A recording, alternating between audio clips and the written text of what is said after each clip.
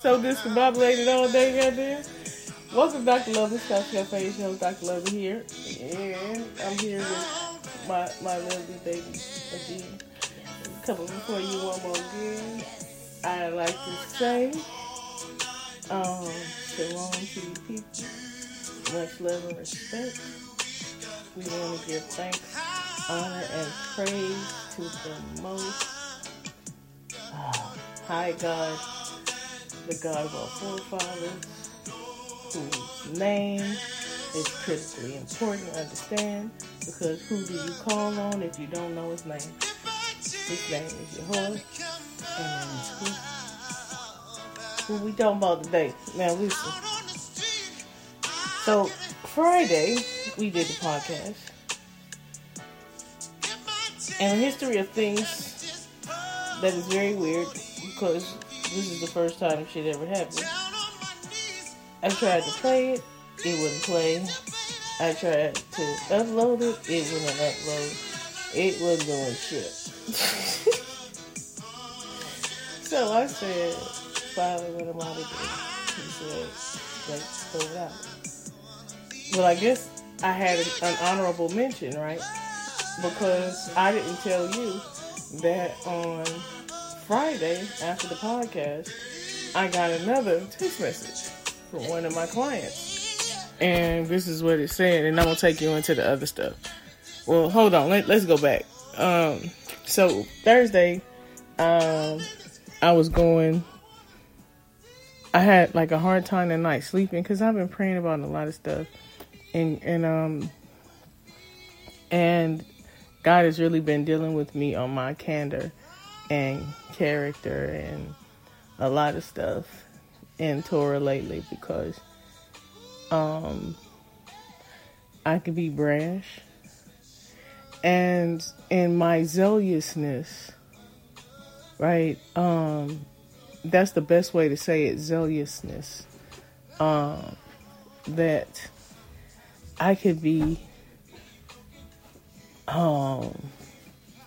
I guess the term would be extreme, because I think for me, when I think about the life of someone else, I hate to see people go through a lot of things. And I know the answer to it is God being in their life in the fullness of where it should be.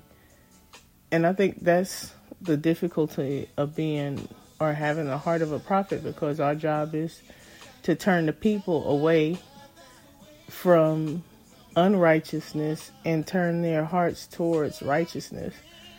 And that's not an easy task for anybody, I guess.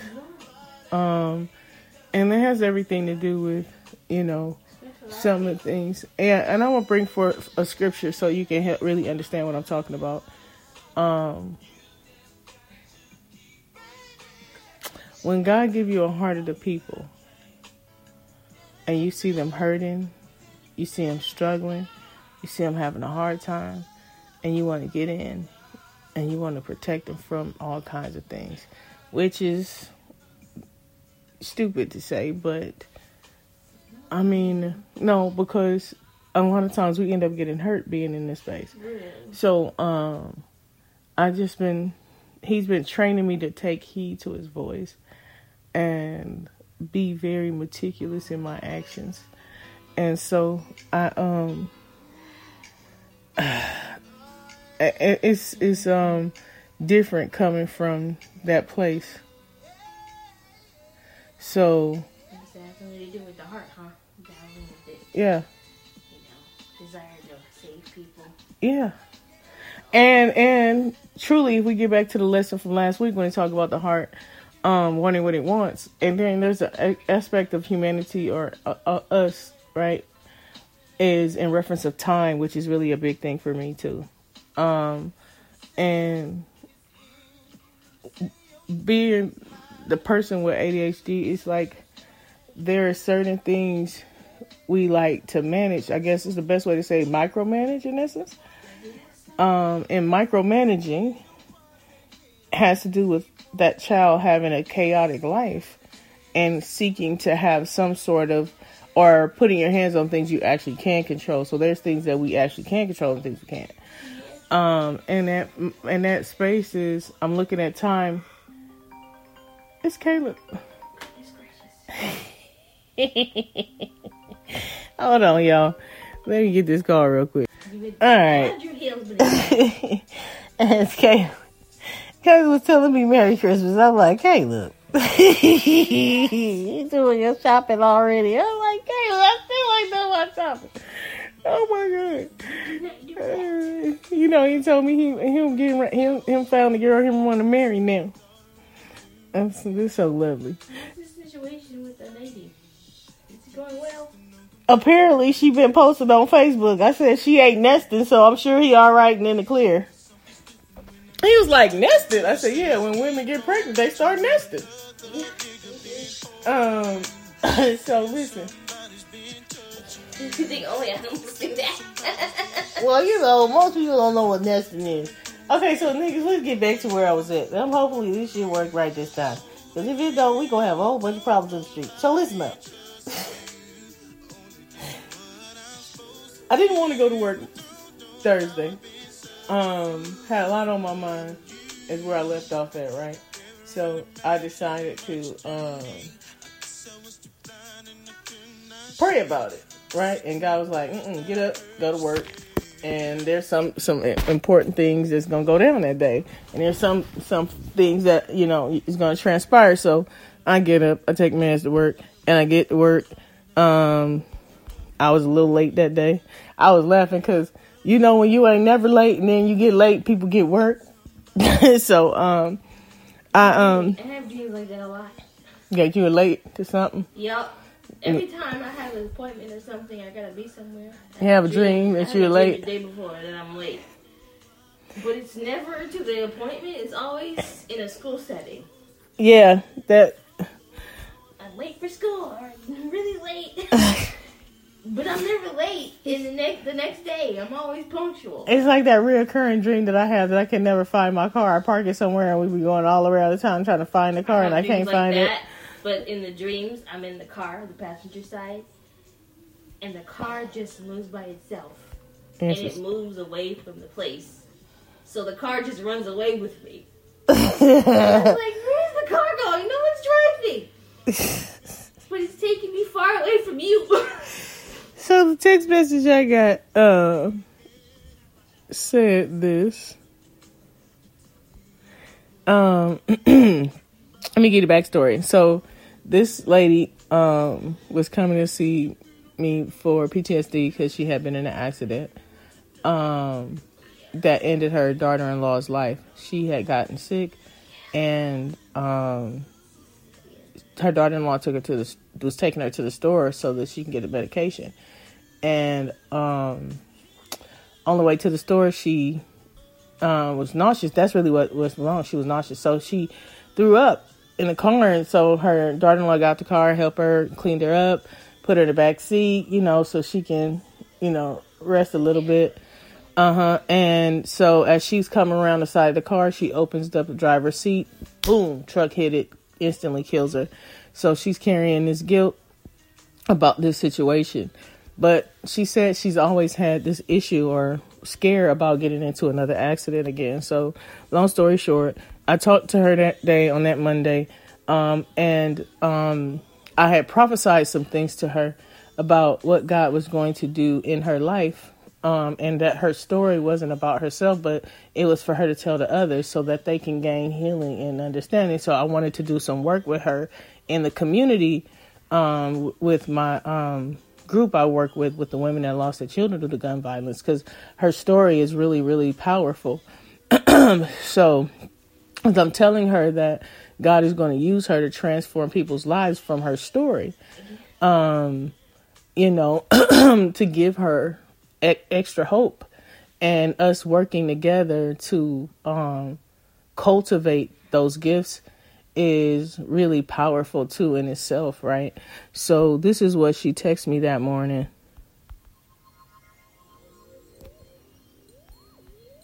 Said, "Morning, I've been meaning to get in touch with you about what happened to me after I left your office Monday.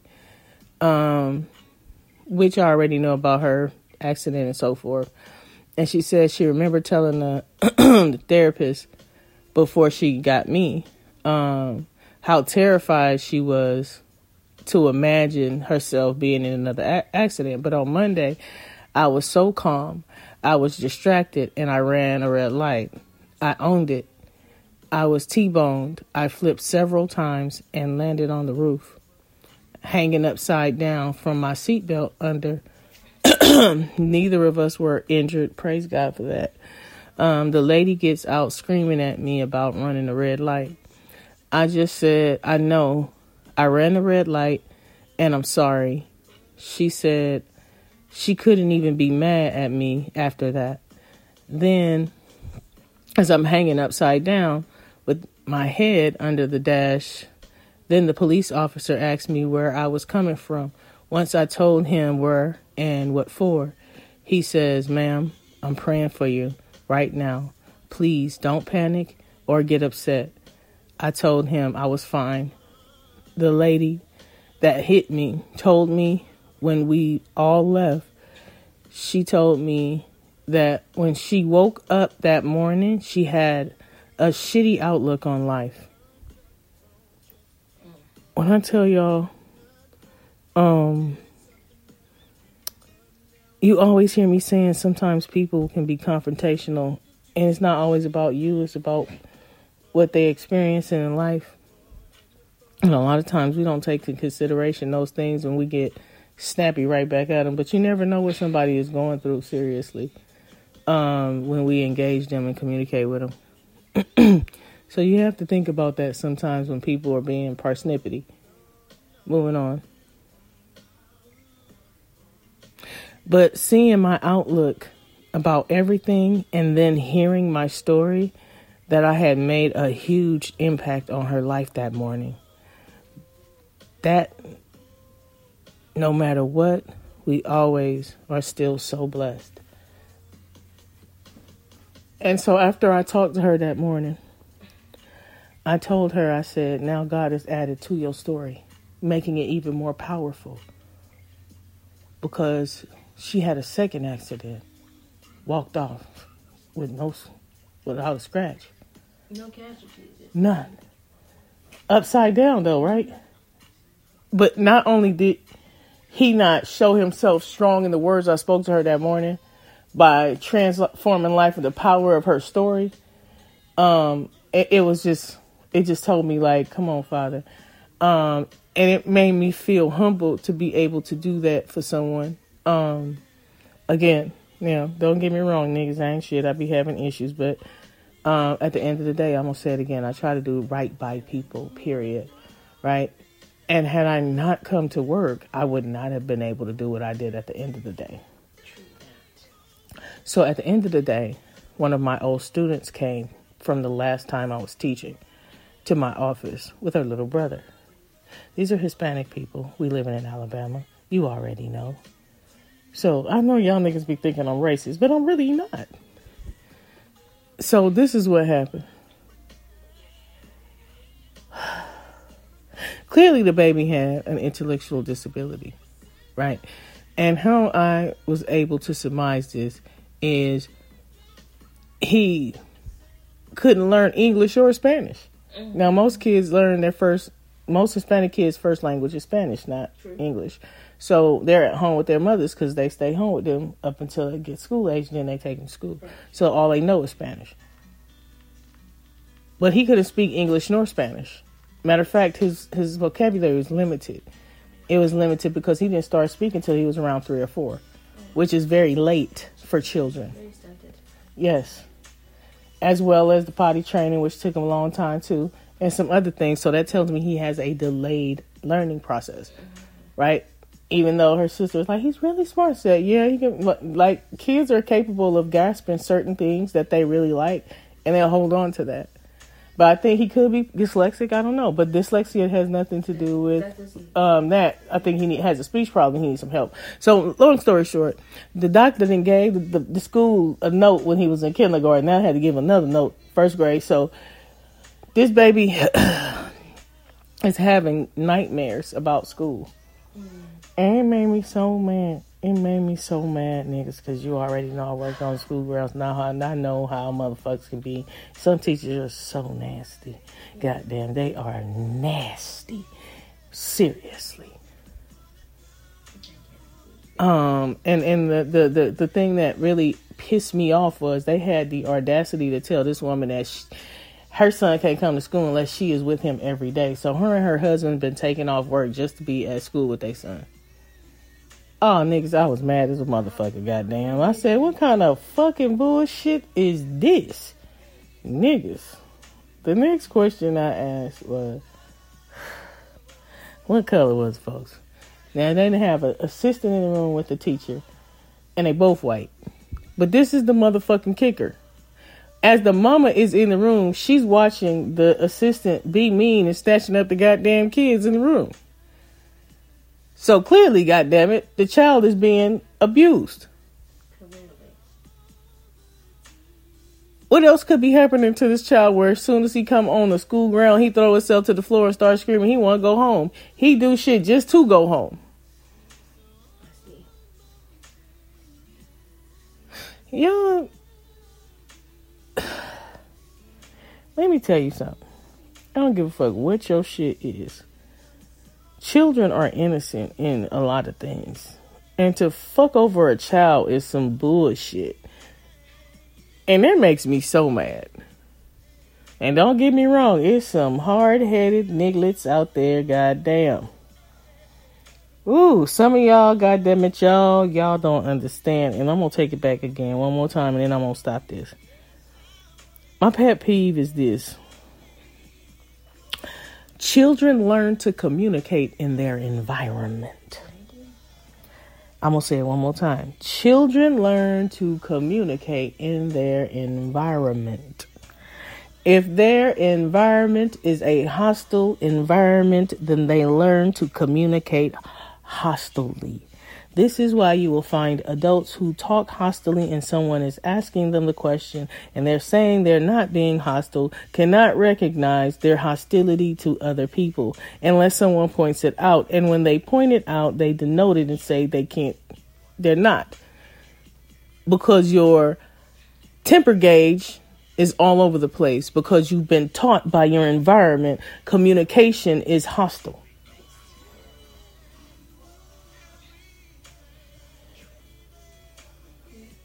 So I'm going to say it again. The only environment them kids be in is they home life. Then they get outside with the other kids. But seriously, the first part of communication or lines of communication and understanding how to communicate starts at home.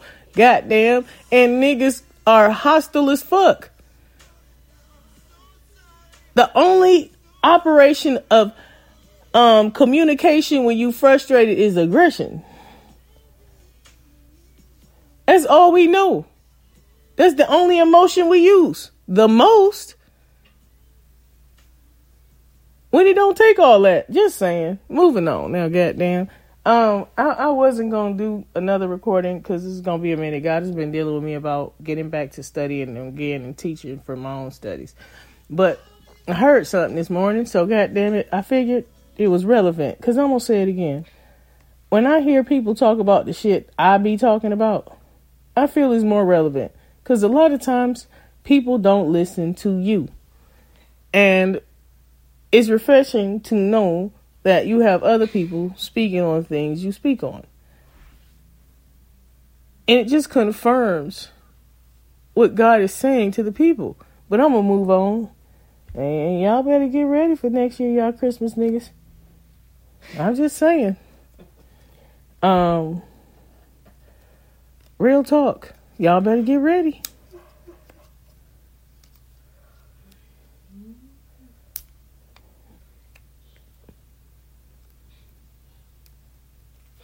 Right. So this portion, let's get into it. This is just released. Yeah. All right, here we go.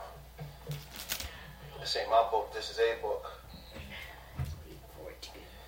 Just give me 1 second, family. Ooh. All right, so this week's portion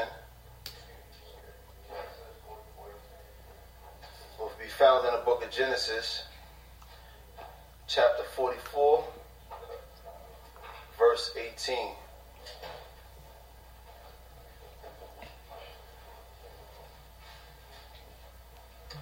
All right. Just give me a second to pull up my stuff. Vayigash, right? Vayigash. Let's get it. All right, here we go. So we know how this story begins, right? Let's get warmed up to it. Let's get acclimated. Let's get activated, right? So we know how the story has gone thus far, right? We understand that our brother, my forefather Joseph, is in the house of the Egyptians at this point. We understand how he ended up in the house of the Egyptians. His brothers sold him to the Ishmaelites also, as you can see. And they sold him into the land of Egypt unto unto Potiphar, right? In the house of Potiphar, our forefather, he advanced himself. He advanced himself simply by living according to the way that he was taught. He was taught according to the ways of Abraham. Abraham lived according to the ways of Yah, as is left on record. So that means he has certain morals. He has certain principles. He has certain way that he carried himself. I'm sure within his means, he had a certain way that he dressed as well. He had culture that preserved him. Our culture preserves us. Mm-hmm. The Most High said, this is your wisdom in the eyesight of the people. This is a perfect example how living according to this law will give you wisdom in the eyesight of the people. And in essence, it's what you utilize to communicate with the people. Mm-hmm. The wisdom you learn from Scripture teaches you about etiquette. And in reference, etiquette is how you conduct yourself in society. Mm-hmm. And there are certain rules and principles. When we utilize them, they can either be for our benefit, right? Or against us. For example, my job told me since I didn't give them a 30 days notice, I gave them 3 weeks, nigga. It's really customary to give them 2 weeks. Yeah. Right? That they were going to pay me minimum wage on my last check. That's a motherfucking hell of a pay cut. Right? So. Considering they've been holding it for a while, so I'm on some real nigga shit. And I was like, watch. I'm going to leave an hour early. I'm going to come in 30 minutes late. However, I'm going to get my money back nickel and dime and that shit. Then I do it that way. But God was like, no. Don't do it. And every step of the way, there was something happening. When I left work Friday, my coworker gave me $20 to give me a gift. I woke up yesterday to take my baby to the store. I was broke as fuck.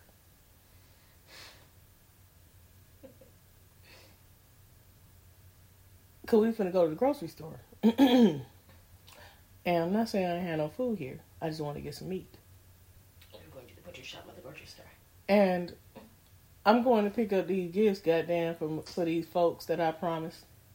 My last hoorah for the community work of me engaging in any festivities. Is it a hoorah then? It's a hoorah for me, because I don't keep it. But I wanted to help out families that needed the assistance. And I have no way of doing it according to my cultural principles. Because people don't keep it. They don't. So I said it was the last thing I did. Because I'm done with it. Don't ask me, don't do it, because I'm not. So anyway, as I'm picking up the gifts to drive off, my phone go bling. So I look down. It's my dad. Didn't send me $300. But niggas, this the kicker. All of a sudden, my fucking card starts singing. Be grateful. You did. Nigga. I said, what the fuck? Nigga, I was like, okay, God, if you ain't talking about asking the business of this shit, nigga, it's funny because I was listening to the podcast. It just clicked right on into the music. It did. When I tell you it was simultaneously the text message came in, I'm looking up, and then all of a sudden, right after that, it started. Be grateful. God hasn't always promised me sunshine. Niggas, I'm like, all right, God. Message? Because niggas. And what he told me was, continue on in the path that you're going. Because I ain't even done with you yet. Nigga, it's been a long time since these blessings start coming back the way they need to now, nigga, goddamn. As Caleb was calling me today, talking about, did you get your shopping in? Hell no. I'm trying to get back to the fuck I was. Listen, bitch, we be, nigga. Bitch would probably like, nigga, how does this things happen for you, nigga, goddamn? So, I even called my mama yesterday. That's big. That's monumental, nigga. That's big for you. That's monumental, nigga. I even called her. Because we're getting back to principle. We don't hold the... and I didn't have grudges. I never had a grudge. My issue was the shit she keep doing still today. And I feel like, nigga, I can't get past this point if you gonna keep doing shit. So, you know what I'm saying? And somebody says it here, so I'm looking forward for you to hearing it. Because it's truth. You keep yourself away from things that cause you and your relationship with God to be fucked up. Yeah. But mentally, I think I'm ready to handle it. But we'll see. But I did call. As a matter of fact, she called my auntie last night. Yeah, Miss Cherie's called. Nigga, I had my phone off all day yesterday. And mind you, when God blessed me, I took that money that I had, the little money that I had left, and I blessed somebody else with it. Yes. Because I feel like if God gave something for me, I have to return and do something for somebody else. Come on, y'all, now. Let us go. Let us get into it. Family here and family online, we're currently in the portion found for this week. It's currently found in the book of Genesis, also known as the book of Bereshit, starting at chapter 44, beginning at verse 18. May we all say hallelujah. Hallelujah. Then Judah came near unto him and said, O my Lord, let thy servant, I pray thee, speak a word in my Lord's ear. And let not thine anger burn against thy servant, for thou art even as Pharaoh. Verse 19. My Lord asked the servant, saying, now my man Judah got that gift of gab, clearly. You already know. He know how to talk a bit. He know how to swag it out. Yeah. Because he's not the oldest of the brothers, is he? Nope. He's not, right? But he's the one that's presenting to this great man that he's standing before, pleading to this man on behalf of the house of his father. Let us go. My Lord asked the servant, saying, have ye a father or a brother? And we said unto my Lord, we have a father, an old man. So what happened at this point, right? Slika. At this point, who they got in ward at this moment? Or they about to take hold of? Y'all remember from last week? Who is it? Let me hear some. Baby He got Benjamin at this point, right? Because at this point, this is the time that he found the goblet in his right? Because we getting closer to the latter end of the story, right? So he's sitting there pleading at this moment because let's get into it. He's going to explain. Teach. And we said unto my Lord, We have a father, an old man, and a child of his old age, a little one, and his brother is dead, and he alone is left of his mother, and his father loveth him.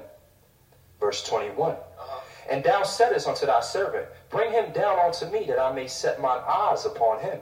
And we said unto my Lord, the lad cannot leave his father, for if he should leave his father would die. And thou saidest unto thy servants, except your youngest brother come down with you, ye shall see my face no more. Right, because he knew the vibes. He was testing them. He knew what it was. And now Judah's trying to plead on behalf. He's like, yo, listen, man, this wouldn't have happened if you ain't have us bring our youngest brother. That's lying. You know what I'm saying? It was you that was like, yo, you know what I mean? But when he leaving out, it was y'all that gave up that information. Right. That's right. Y'all ain't have to open up y'all mouth and give up the lay of the land to the people them. Sometimes, listen, you know what they say? When you don't know what to say, it's best to say nothing. When you in trouble, you know what they say? It's best to say nothing. We all watched First 48, I'm sure. Right? We've all watched it. People that come in there and they just start talking, problem solved real quick. They don't hit 48.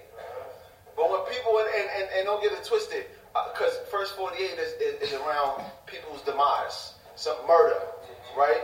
And we understand that we don't follow those codes of the street because it's not the code of Torah. It don't go according to our law, statutes, and commandments. And if anybody's in conflict with that, then you're in conflict with the Creator. If you know of something that you witnessed and so on and so forth, you're supposed to speak about it. So if I'm standing outside, no, ain't that interesting? Ain't that interesting, niggas? I had a client come in my office this week. Young lady. I was like, man, God, we got some very powerful, righteous people that are so fucking broken. Yeah, they do. She lost 3 of her kids. 2 of them out the womb. 1 sis. Barely making it, but her head, nigga. She said, I've never been one. That's why I'm saying people discount people that live in the projects or wherever they live. So I don't judge people based on where they live or who they are, what their life circumstances are, because you don't know people. And you don't know that you can't, like, people, like, I assume that because you live in the projects, you ain't got candor. Nigga, I spent my whole youth in the fucking projects. So, and I've been around some very good people, because I had a friend that was pregnant and she had 2 kids. And she was 17. She had her own place. We used to go visit her and spend a night at her house in the project.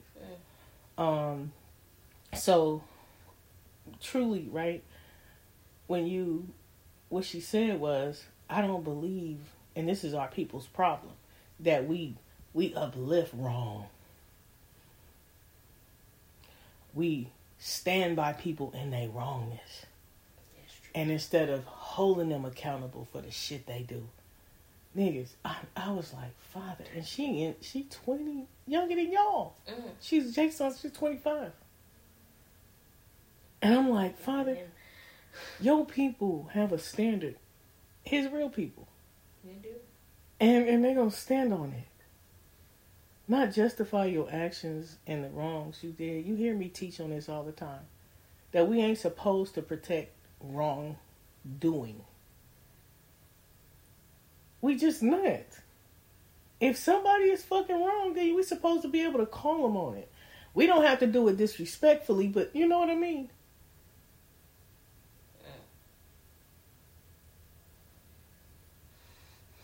Y'all unapproachable. Even when it's not bad, we are an unapproachable people. What I mean by unapproachable mean I can't come and sit down and talk with you rationally without you getting mad or offended. People have conversations not because they want to understand, but just because they want to respond and feel valid. Yeah. And people always like to, I always used to get that, oh, you just want to say you right. No. Goddamn, I tell you when I'm wrong. I'll fess up when I'm wrong. True that. Just saying. and I witnessed Sally murder Mary, and the cops come ask me, did I see what happened? I'm not supposed to hold my tongue. I'm supposed to say, yeah, Sally killed Mary. If they look at me like I'm a snitch, then that shows you the mindset of this environment. Right. It does. The mindset of that type of mentality is that you're trying to stop crime, right? And you're a problem because you're trying to stop crime, right? Because we're not supposed to have murderers, adulterers, pedophiles, rapists. They're not supposed to be in the midst of our people. It's a death penalty for that, right? So why would we protect that? What happens? What do they call that? And this is what we have to understand. Because the law of the lands, most of it is based off of the law of Yah. They just modify it. So what is a person who knows of a crime but doesn't speak about it when they come to them? What is that accessory person called? to the fact. You now become an accessory, not so much an accessory, an accomplice. That's right. Because you know of something and you're not speaking of something. Straight now snitching, let's make that clear what that was. That was me and Kakam went and committed a crime. I got caught, Kakam didn't, and I went and I said, well, it was Kakam who did it too. That's a snitch. A snitch is not somebody who witnesses a crime and I'm not for that. I'm not, because if Sally could kill Mary, if she get mad enough, Sally could kill me. That's the concept. When somebody shows you who they are, what they are, whether it's towards you or not, take note. Take note. Because it's only a matter of time and or circumstance before that, whatever they are, turns towards you. Yeah, but that's covered in the law too. Mm-hmm. If somebody kills somebody and that's the question you got to by ask accident, yourself. they hide them away.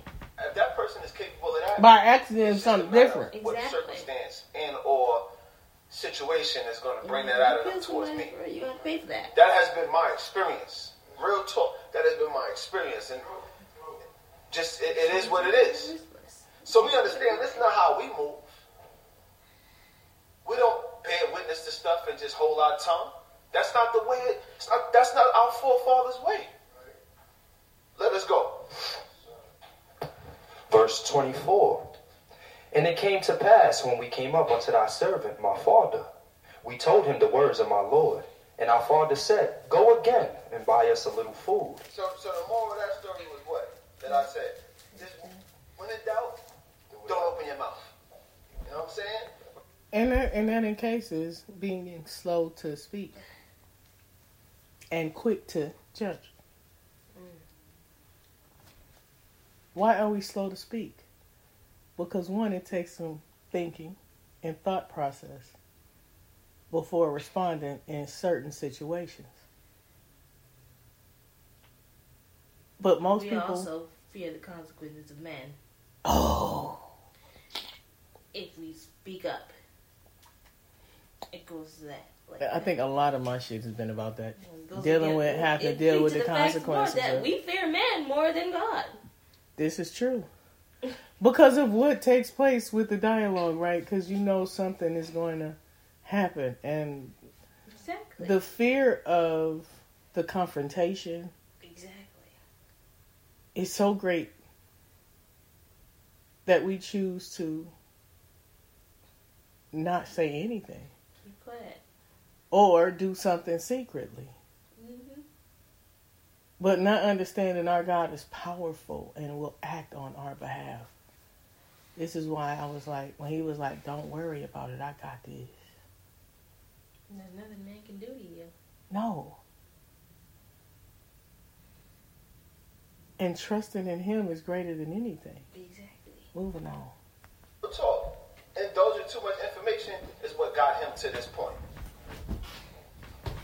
Let's go. Verse 26. And we said, we cannot go down if our youngest brother be with us. Then we will go down, but we may not see the man's face except our youngest brother be with us. Verse 27. And now you didn't put your brother's life in jeopardy because y'all are jealous ass. But this is what happened when parents favor another child over a different child. The whole dynamic between Jacob and Jacob's kids and his household being in disarray has everything to do with what transpired with him being tricked into marrying his wife's sister. Because he didn't love her. Mm-hmm. See,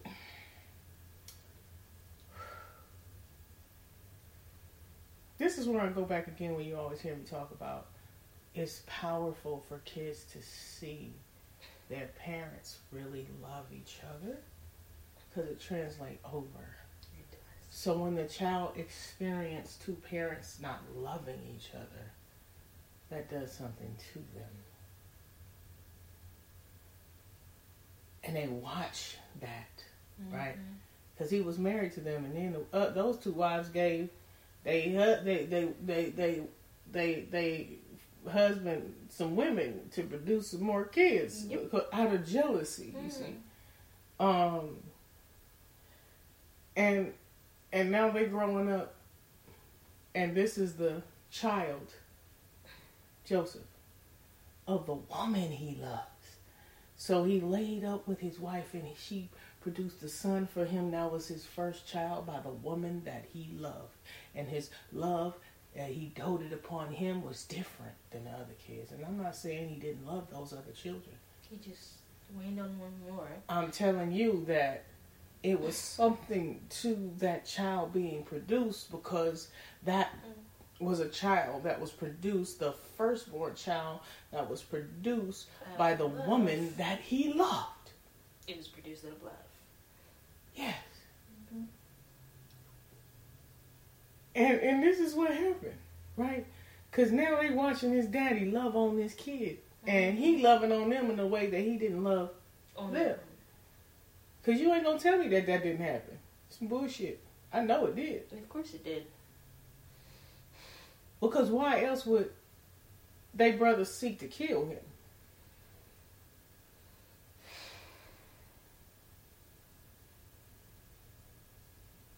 So was distraught. We don't realize our movements and the connection it has, the building blocks and basis it have on our children's lives as parents. As I said earlier before about the communication style, right? That's one of the things. Then they looking at the parents not being loving towards one another. But there's no love in that relationship. What are you teaching your kids? When men say, I'm not getting married, but they got kids out in the street and they don't see you married. Right.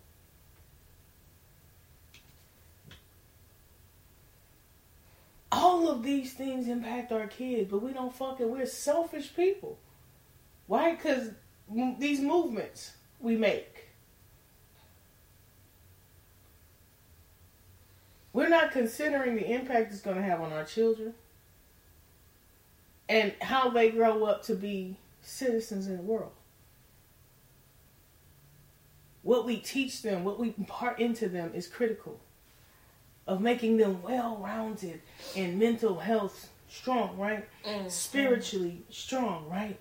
And emotionally strong, right? We don't think about these things because oftentimes we're thinking about what we want and our own self-needs. Right. The power of people seeing, or the power of children seeing their parents love each other gives them hope. And they learn that being in a relationship is about love, care and consideration, how I treat my wife and how he treats how I treat my husband and how he treats his wife. They need to see that dynamic. Black women wouldn't keep fucking up and choosing the wrong man if you didn't show them by your relationships what they should be seeking after, especially young girls. Exactly. That's why it's important to tell them that you love them and that they are beautiful. That you support them and showing up for them. Moving on. Our servant, my father, said unto us, Ye know that my wife bore me 2 sons, and the one went out from me, and I said, surely he is torn in pieces, and I have not seen him since.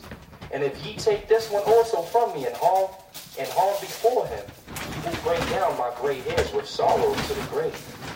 Now therefore, when I come to thy servant, my father, and the lad is not with us, seeing that his soul is bound up with the lad's soul, it will come to pass, when he seeth that the lad is not with us, that he will die. And thy servants will bring down the gray hairs of thy servant our father with sorrow to the grave. Verse 32. For thy servant aunt become surety for the lad unto my father. Be told, even if he did keep the lad, this is all their fault. You're talking about, man, thy servant, you will bring the hairs of my father to his grave. Man, y'all did that. That's right.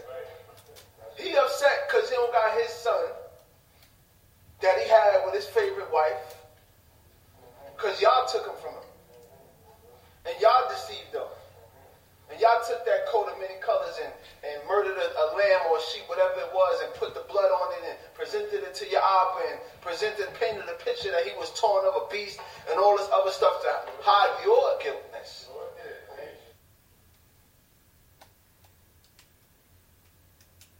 Basically what he's saying is the consequences of their actions brought down their father into a place that they didn't think about when they were being rebellious. Because he felt like depression. See, the consequences really sick. of our actions on the head of others, we don't think about our actions and movements and how they impact the lives of other people. But I know niggas, you're going to say, that ain't my problem, because if they got a problem, that's their problem. No, motherfucker, no. No. I was talking to Caleb last night, and we were having a discussion about, I'm talking about Daddy last night, officially. That I don't ascribe to the New Testament, period. And that was, when my baby said earlier, we're afraid of what people may say. When I went to school to get my degree in psychology, my dad was so adamant about it. He did not want me to do it. And that's because he did understand what psychology was about. But what he wasn't taking into consideration who I was and what my belief system was. And how I would never allow that to impact my mind and my beliefs. But we had this talk recently. And he said, you were called to do this job. I didn't understand it then.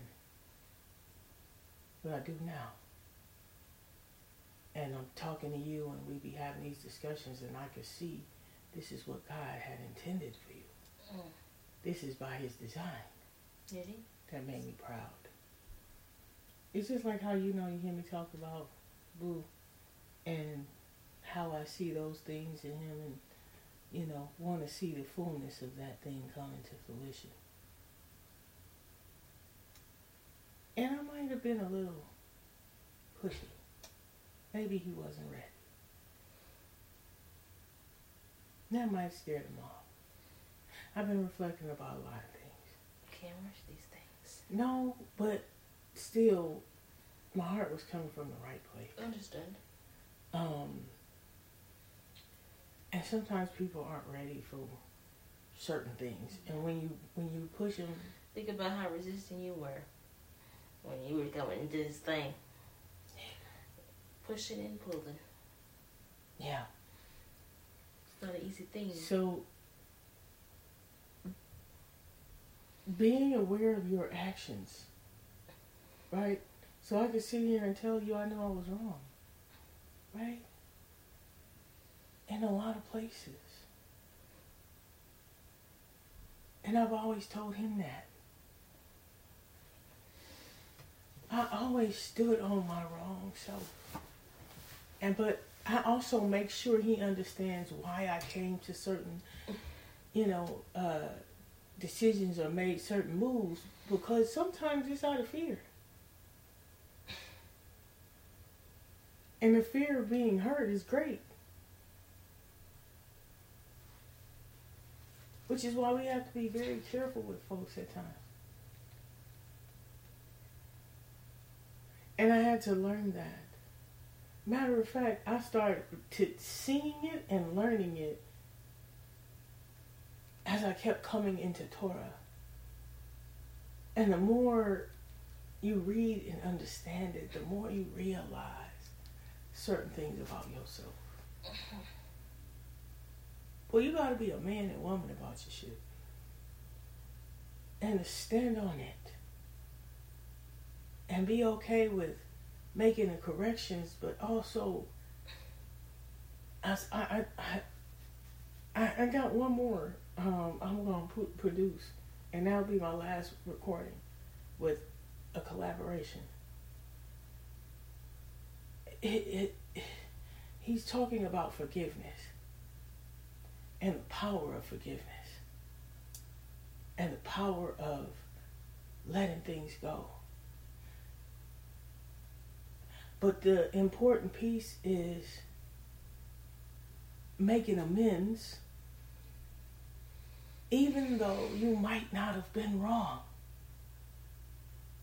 See, we have this thing where we feel like we a punk if we apologize for wrongdoings, even if we might not have done anything wrong. But if it's in the sake of making resolution and bringing peace so that we can live in harmony, then what the fuck is the problem then? If it's really about peace and understanding whomever your fellow man is. And I'm going to say it again, you have a right to set boundaries. And when people set boundaries, then you have to have a dialogue so that you can gain understanding and be willing to be open to what might be said. Because sometimes when these dialogues take place, there are going to be things that's said that you might not like. But being uncomfortable with hearing it is fine. But when you're wrong, you're wrong. Yes. And if you hurt somebody, you hurt them.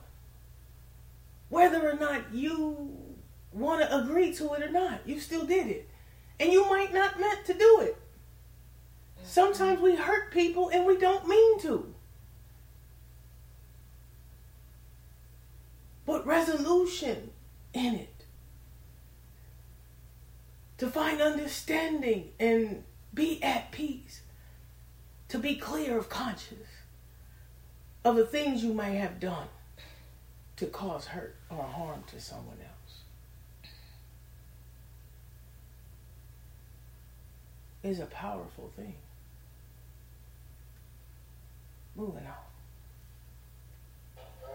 So even though they could turn and be like, well, you know, you're going to do this to my father, really, y'all brought him to that level.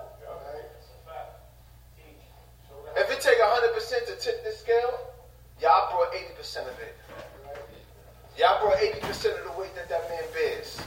That's going to tip that scale. The other 20%. And the reason why I ain't had no problem with throwing it on him was because they didn't want to have to look at themselves for what they fucking did. All of this that took place was because of their actions. First they wanted to kill their brother. One of the brothers like, we can't have this. No way. I already know this is going to kill my daddy.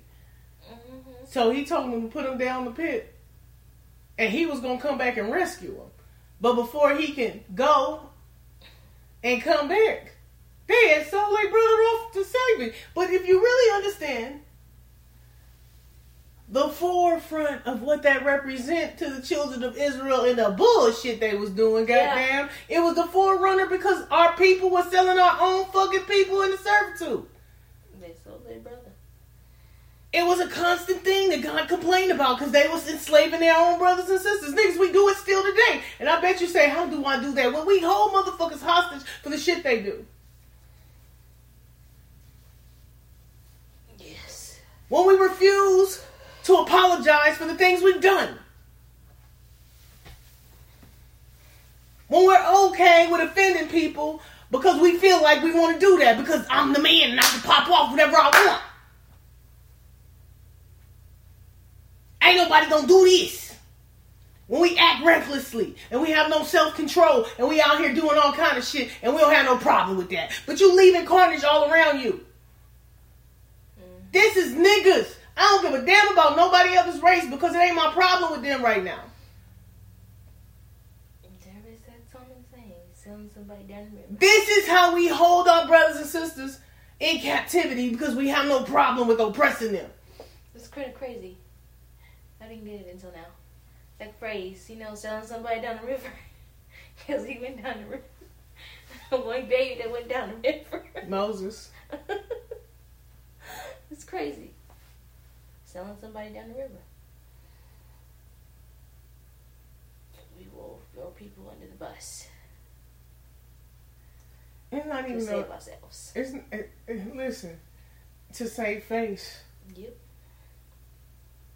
Especially when we know we're wrong.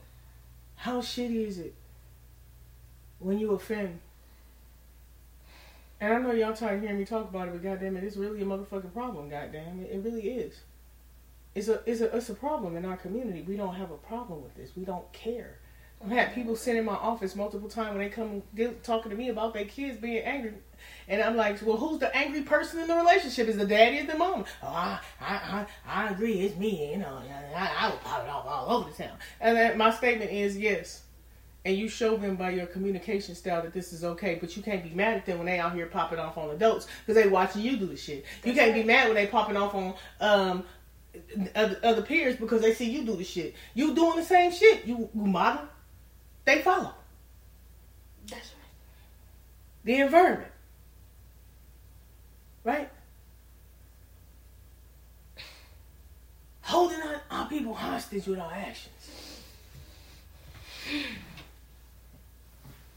How do you lead yourself? Say, God, I need your help. Can you help me out of this? Can you save me from this? You want God to have mercy on you. You want God to forgive you. But you can't have mercy on your brothers and sisters. You can't have mercy and forgiveness or forgive your brothers and sisters. I stand on 10 toes deep. I mean that shit. Yeah, who are you?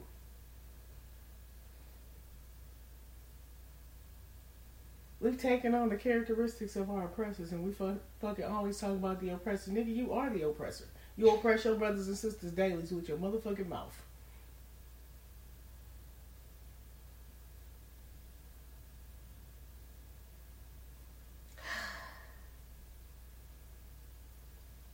Guilty. So am I don't talk back. But when they piss my ass off, I go complaining about it, goddamn. No difference, same shit. Yep.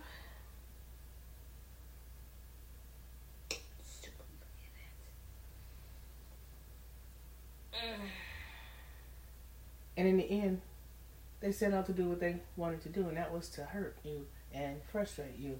And now you're frustrated, and now here you go. Yeah, that took a long time for me. I already told you, my crush.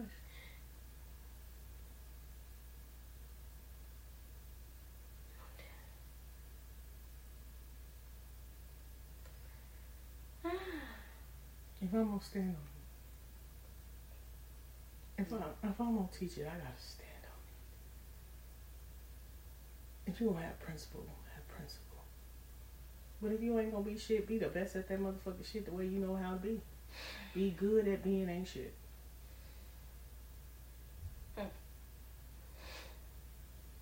I'm just saying, whenever you choose to do in life, you better be the best at it that you're gonna be. Because if I gotta pay for this in the afterlife, then goddamn it, might as well gonna do it now. That's it. Because what's the purpose of playing with God? No point. What is the fucking purpose? Riding the fence. Why? If you're not gonna be fully right with Him, then you might as well just go on and get out there and do the fuck you want, man, goddamn. That's what He said. Choose this day. Yeah, just make a choice. Don't ride the fence because He can't stand it. And then I'm like, here we go with the God understands my heart. Does he really, nigga? Give me a biblical principle on that. Please help me to understand. Even the goddamn pagans said God chose their fate, so they understood that shit, nigga. So, I mean, I'm just saying.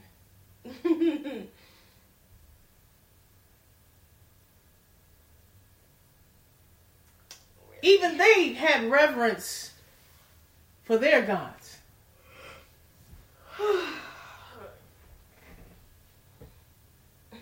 Respect. God was like, the heathens love their God better than you love me. Shit. He's like, they never turn away from their gods. They don't. They do not. Have you ever seen a white Christian on Jesus crack? Shit. They will die. They will literally risk their lives. Yes. Die. Do or die. For their God. Yes, they do. They be out there. They get out there and do community service. They get out there and do a whole bunch of shit. Nigga, goddamn it, they be out there doing the work. Even them cult leaders, those false ones, even them, they will die for that person. They will kill themselves. They're willing to die. For that person. For what they believe in. Are you willing to die for what you believe? Are you ready to stand on it? 10 toes deep, niggas. I can't even without it. We're so disorganized. We're hateful. We won't help each other. Mind you, I'm talking to this Hispanic lady. I sent her to an organization called HICA. HICA. HICA. And when I tell you that organization provide everything a motherfucker need, goddamn, and I was so mad when I seen it, and I wasn't mad because, of anything, but to the fact that they had all these resources and they was providing the resources, they was providing loans and shit for people to start businesses and everything. Goddamn, all of the things that they were providing, low interest loans where you barely paid anything back. Why in the fuck that you have a large representation of black politicians in this fucking state, goddammit, and none of that shit's going on in our communities? What the fuck is that about? And why in the fuck is that? I can't even fathom. And then I know y'all be like, ooh, all you do is complain. No, goddamn, I really don't. But sometimes, goddammit, sometimes we gotta really think about the state of our community and where it's at. Yeah. And how is it that Asians, goddamn, Hispanics, goddamn, Jews, goddamn, all the other motherfuckers around us can actually work together to help each other to provide resources for one another, and we the only motherfuckers that don't. And then when we do have it, everybody can have some. Yes, that's the case. But they don't have to do that. They don't. And I'm not being racist. I'm saying it again. This is about race preservation here. Alright, I'm done. Shit. It may come from this foolishness that y'all did again because you opened your mouth. Wild crazy. Right? Let's go. Cain. Verse 32. Family online. We're currently in the book of Genesis, chapter 44. Returning back to verse 32. May we all say hallelujah. Hallelujah. For thy servant became surety for the lad unto my father, saying, if I bring him not unto thee, then shall I bear the blame to my father forever. Now, therefore, let thy servant, I pray thee, abide instead of the lad, a bondman to my lord, and let the lad go up with his brethren. For how shall I go up to my father if the lad be not with me? Lest I look upon the evil that shall come on my father. Chapter 45, verse 1. Hallelujah. Hallelujah. And you gotta think about it. Now, they done sold him, so he want to make sure his brother is in safe hands. Because he been away from him so long.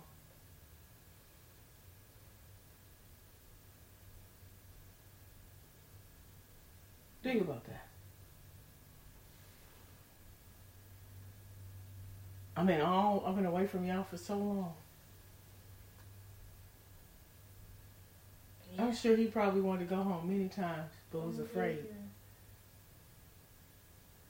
Because his brothers wanted to kill him.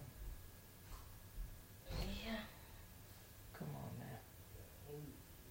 Joseph could not refrain himself before all them that stood by him, Because and he he got a cried. conscience. Joseph got a heart. Yes. You understand what I'm saying? Yes. Joseph loved. Yes. He didn't leave off when he had an issue hating his brothers. Teach you. I'm sure he developed a dislike for what it is that they did to him. Yes. And that's how it be sometimes with people, man. Like, you're like, I don't hate you. Right. I just don't like what you did to me. Right. You understand what I'm saying? Not yet. I just don't like what you did to me. I don't like how you did me. I don't hate you per se. I just hate how you move. Come on. And that's how I like to give it up. As long as you moving like that, I hate that movement. I'm going to stay away from you. You stay away from me. That's what I said earlier. But when we start moving differently, and that's what the book reflects.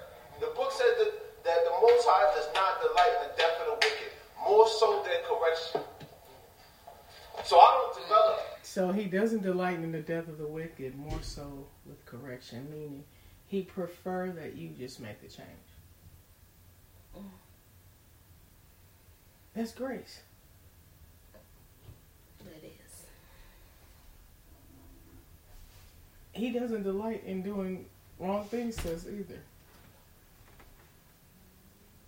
You off early? Yeah. You had a short day today? Yeah. You happy? Okay.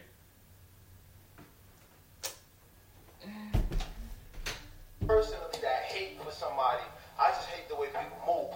I hate certain traits about people. Because we all have the potential to be either what? Good or evil. Based off the choices that we make, right? And sometimes the choices that we make are based off of our characteristics and our traits. So I hate certain characteristics. And I hate certain traits.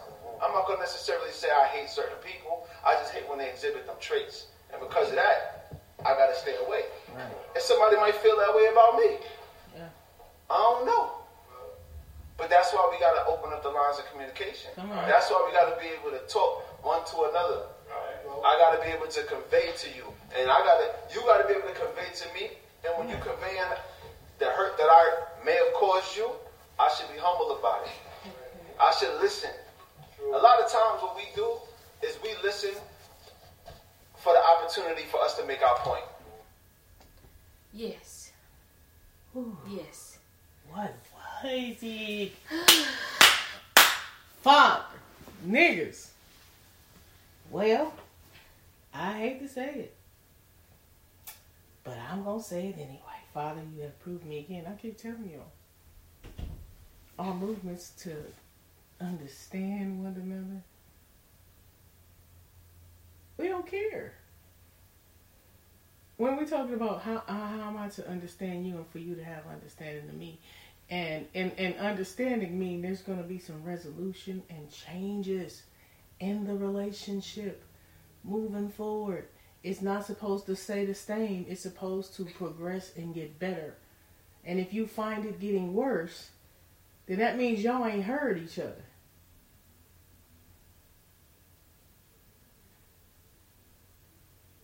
Or y'all just don't give a fuck.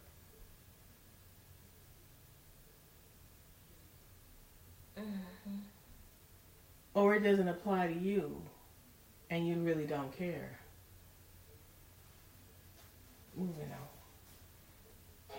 We don't listen to the information a person is telling us. Mm-hmm. We approach everything like it's a debate because this is the type of environment that we in. Right. We debate everything. We debate food. We debate sexuality. We debate righteousness. We debate everything in this world. That'd be the issue with man and woman. It'd be a debate about every damn thing. Husband and wife. It's just everything is not a debate.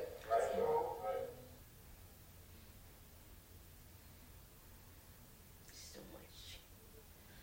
In reference to the debate, is just to prove your point. Not to gain understanding. Not to consider. To come out right. To consider what someone is saying to you. To consider it means you have to think about it, ponder on it, and then come back and say, I can agree or I can disagree. And if we agree, then we understand there's going to be a change. And it if you also disagree, opens up the door for compromise, which is what most people don't want to do. One more time, please, It ma'am. causes them having to look at themselves, C. And why can't we compromise? We don't want to compromise. We want everything. What benefits us the most? We don't want to compromise. We don't want to take away anything from ourselves. Our ability not to compromise. Because if we feel like we have to compromise, that means we're losing. Ooh, because it's a game. Exactly. For the debate, you got to win, right? You got to gather all the pieces. If we lose a piece, we don't want to lose any pieces. It's a game of chess, okay? You're not supposed to lose pieces. The more pieces you lose, the less you have a chance of winning. But then no one wins. Nobody wins. And everybody loses. Exactly. That gave me chills. To concede. Mm-hmm. Is to admit defeat. Exactly. But to understand. And make changes shows the person that you care. And that it's really about building something meaningful. Right? Because we both have to be able to deny ourselves something. Being in a relationship is not about self. It's not. There are so many things to consider. But that's what society breeds. Life breeds. There's only so many people who can make it to the top. So you got to scratch And you want to be one of those people. You got to scratch and claw your way to the top. Exactly. And you'll do anything to get there. Instead of thinking that, okay, we both can make it, I'd rather be the one to make it. If both of us can't make it, I'd rather be the one to make it. It might as well be me. I deserve it more. See, I don't even think they be saying we both can make it. No. We both can make because it means I'm going to help you get here. through to the space that we need to get it done. It's not about us, it's about me. So to me, it's we both should be able to make it. But I'm gonna climb over you to get to it now. Yeah, but when you realize you have someone before you that has an inability to, again, like you said, it begins at home. Mm-hmm. Since the day people are born, you see that mama's doing this. You gotta go to mom for everything. Daddy's doing this. So. Well, she gonna complain and say, I can't do it because they're gonna complain to the kid. Yeah. And then there's gonna be discontention between exactly. And because come out of the womb divided already. Yeah. Yeah. We can't even stand together in marriage. We can't stand together in parenting. We can't stand together in business. Mm-hmm. We can't stand together to heal the community. We can't stand together for a lot of things. No. It is an unfortunate thing, and I know. I'm sorry. I'm sorry that I got to keep saying these things, but it doesn't take away from the fact that these are our issues, and that we are not really paying attention to them.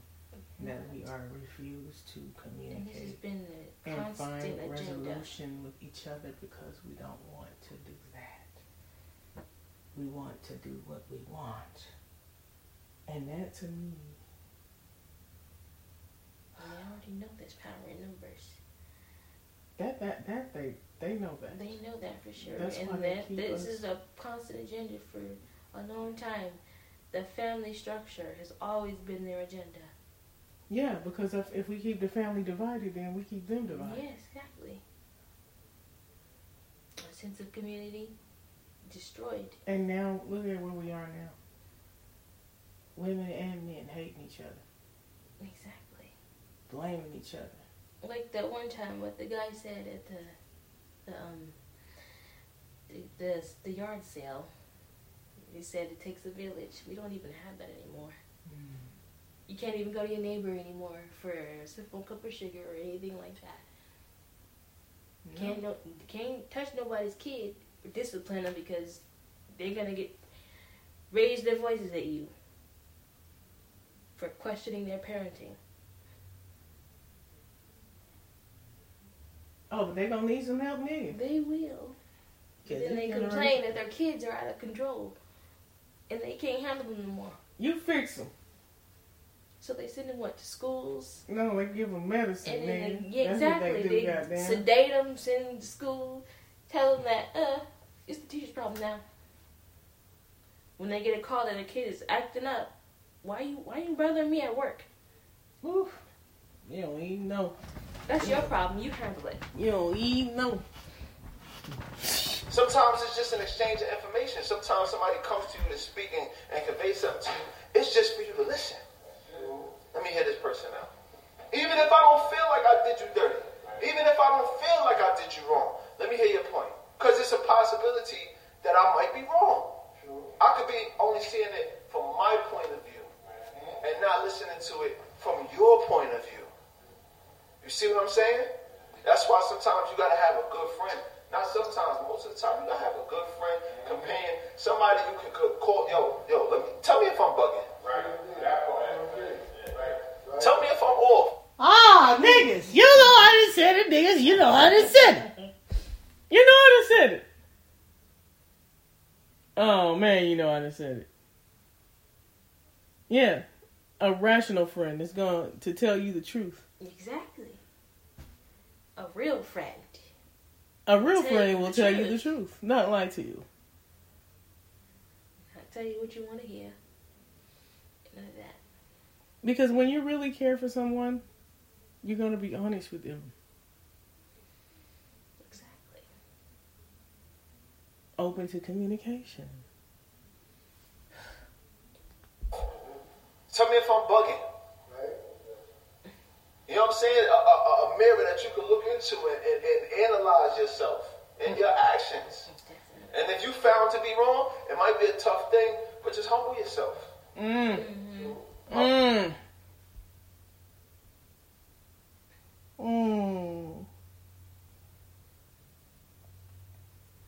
Father, thank you. Cause we don't. Come on. Humble yourself. How hard is it to say, oh, my bad? If you love somebody and you care about somebody, it will hurt you to hurt them.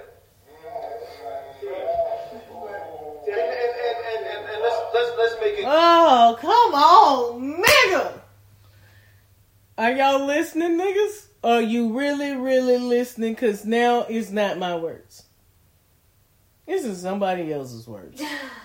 Matter of fact, this is a New York nigga. We already know Roughnecks, goddamn. From the Bronx. If brothers from the Bronx can find righteousness, niggas, anybody can. I'm just saying. Clear. Let's make it clear. Where niggas got beef, that's real.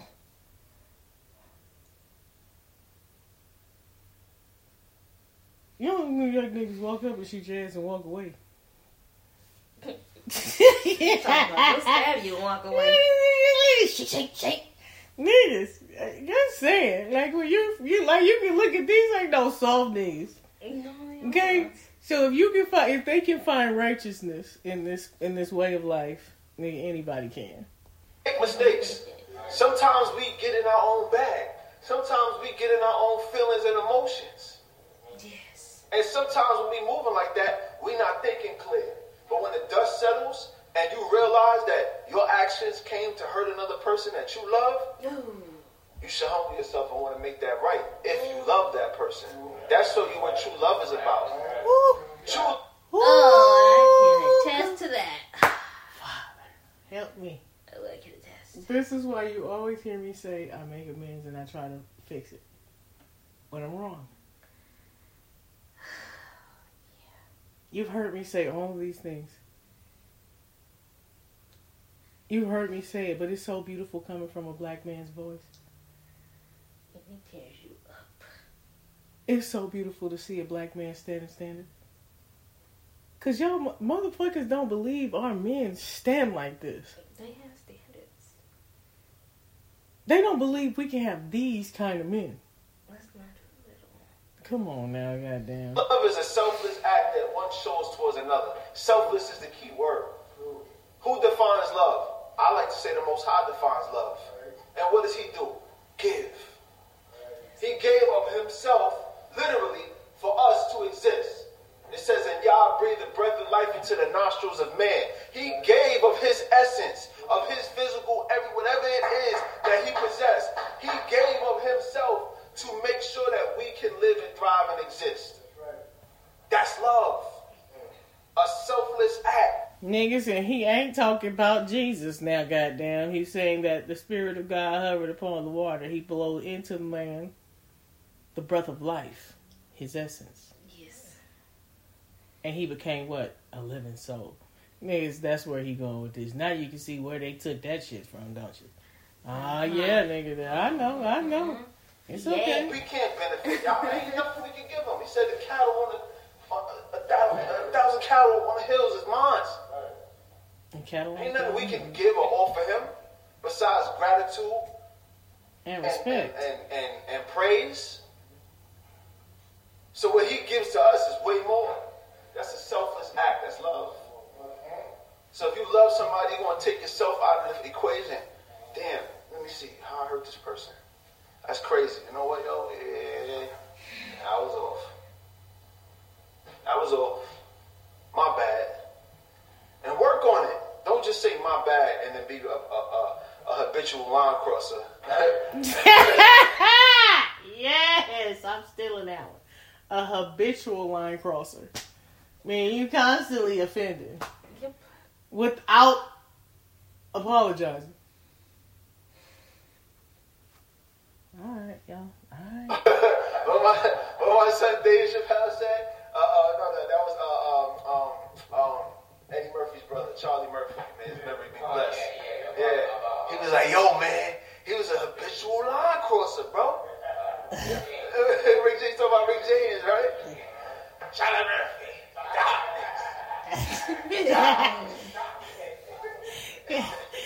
Nigga said a habitual line crosser. He wanted to fight me. That was a funny series, right?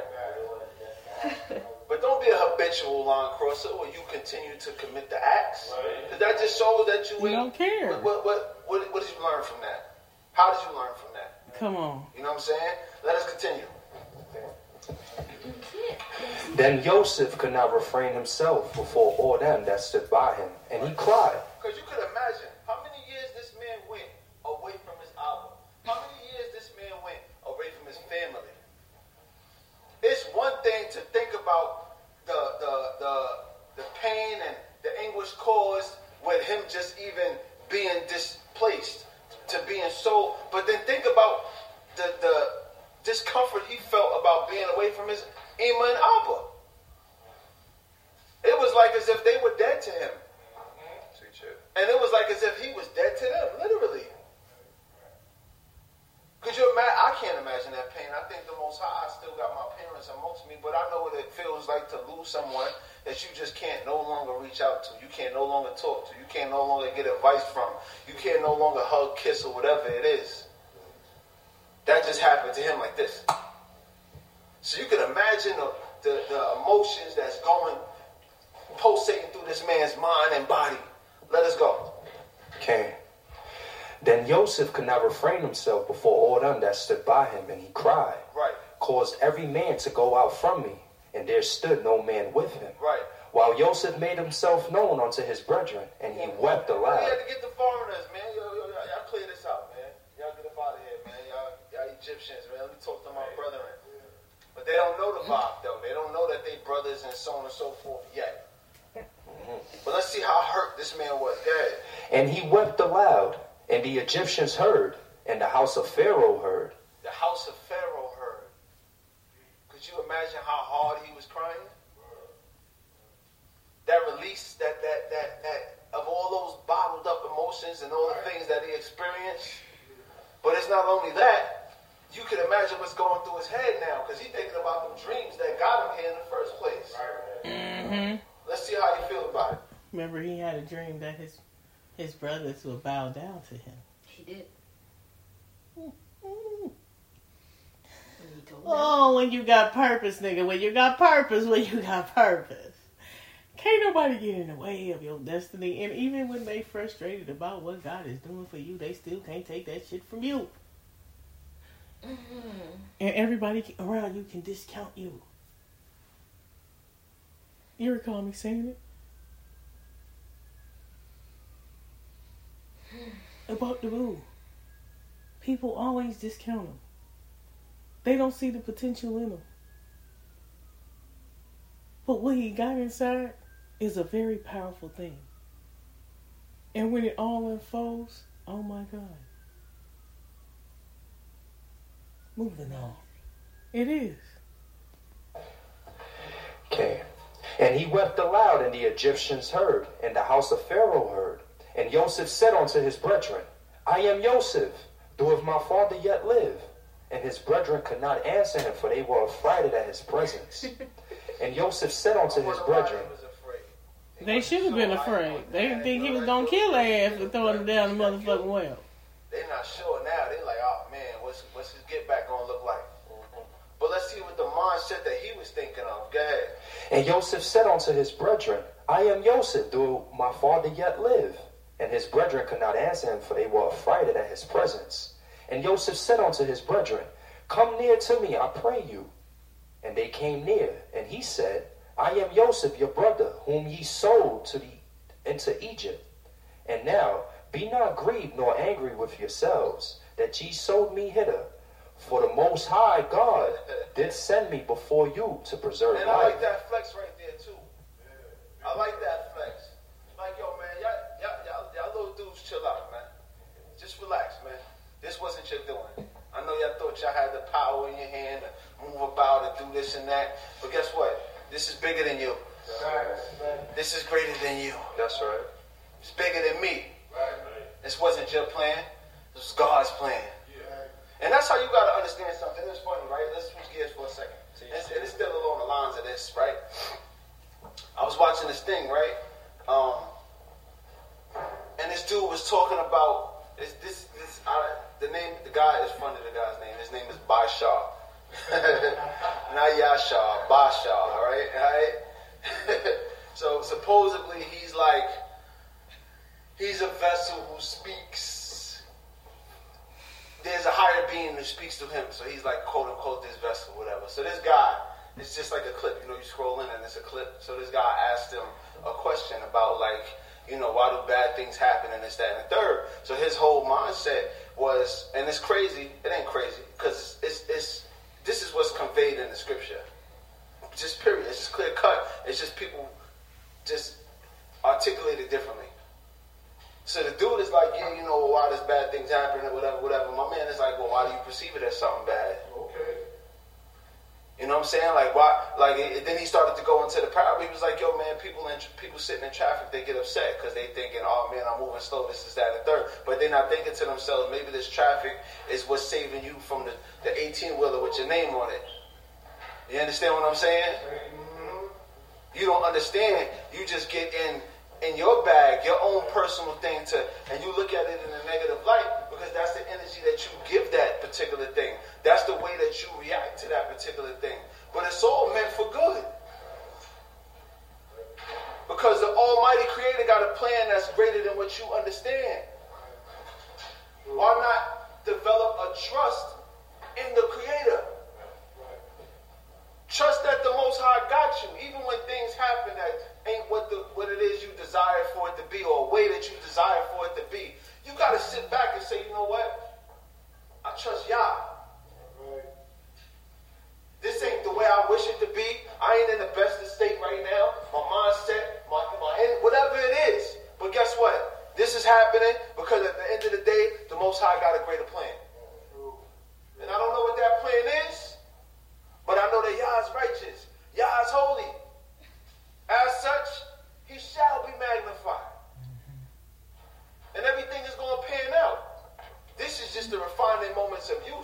sometimes, like I said before, we go through what it is that we go through so we can learn who it is we are.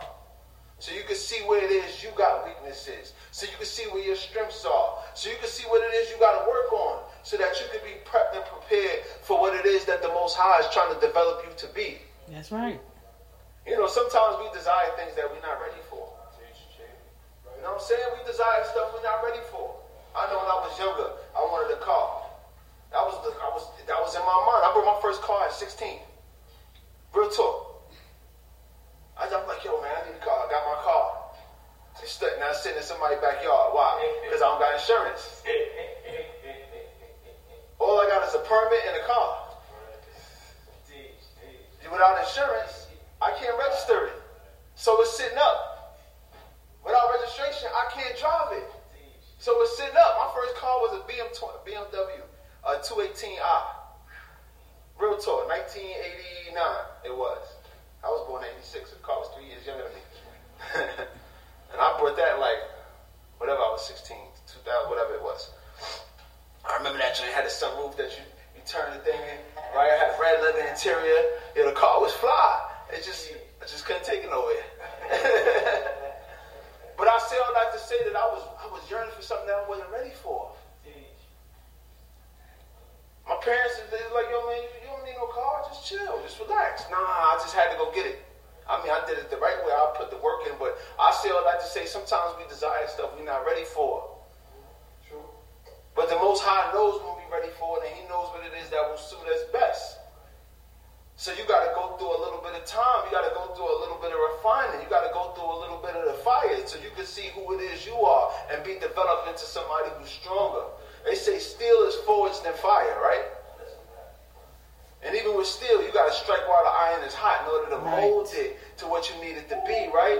So that's why you got to be in tune with the Creator and always in a state of readiness. So when that iron get hot in your life, you ready to strike. But if we off balance and we all this and that because it ain't going our way and this, that, and the third, you kind of lose that opportunity because you blinded by your feelings and your emotions. And this is a perfect example to sit here and say, he struck while the iron was hot. He could have stepped in the house. The minute he got into Potiphar's crib and Potiphar elevating him and all that stuff, he could have got pompous with it like, yo, man, listen, check this out, man. I'm a dreamer of dreams, family. Man, God showed me this, that, and the third. So I ain't going to be here long, fam. It could have moved like that, right? I ain't going to be here long, fam. You know what I'm saying? You see my work? You see my work? All you got is in my hands. You see my work? Something special over here, B. He ain't get like that, though. He stayed humble with it. Stay humble with it. He waited. He sat on that information that he had. And he cultivated it. He cultivated his connection and his relationship with the Almighty Creator. To whereas the Most High was talking to him and through him. Because he connected. And when the opportunity came, he struck while the iron was hot. And he didn't lose himself. Because he gave the glory to Yah.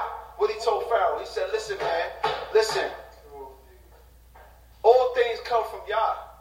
The interpretations of dreams, they come from the Most High. It ain't from me. And still was looked at as there's such a wise and honorable man in this land other than you. So we don't have to take the glory from Yah by giving it to ourselves. Give the glory to Yah. People going to see your greatness. People going to see your greatness. And you're going to get acknowledged for the work that you put in. Just commit your works to Yah. And He got you. That's where the glory is at. Let's go. Okay. Verse 6. For these 2 years. That wisdom now. That wisdom.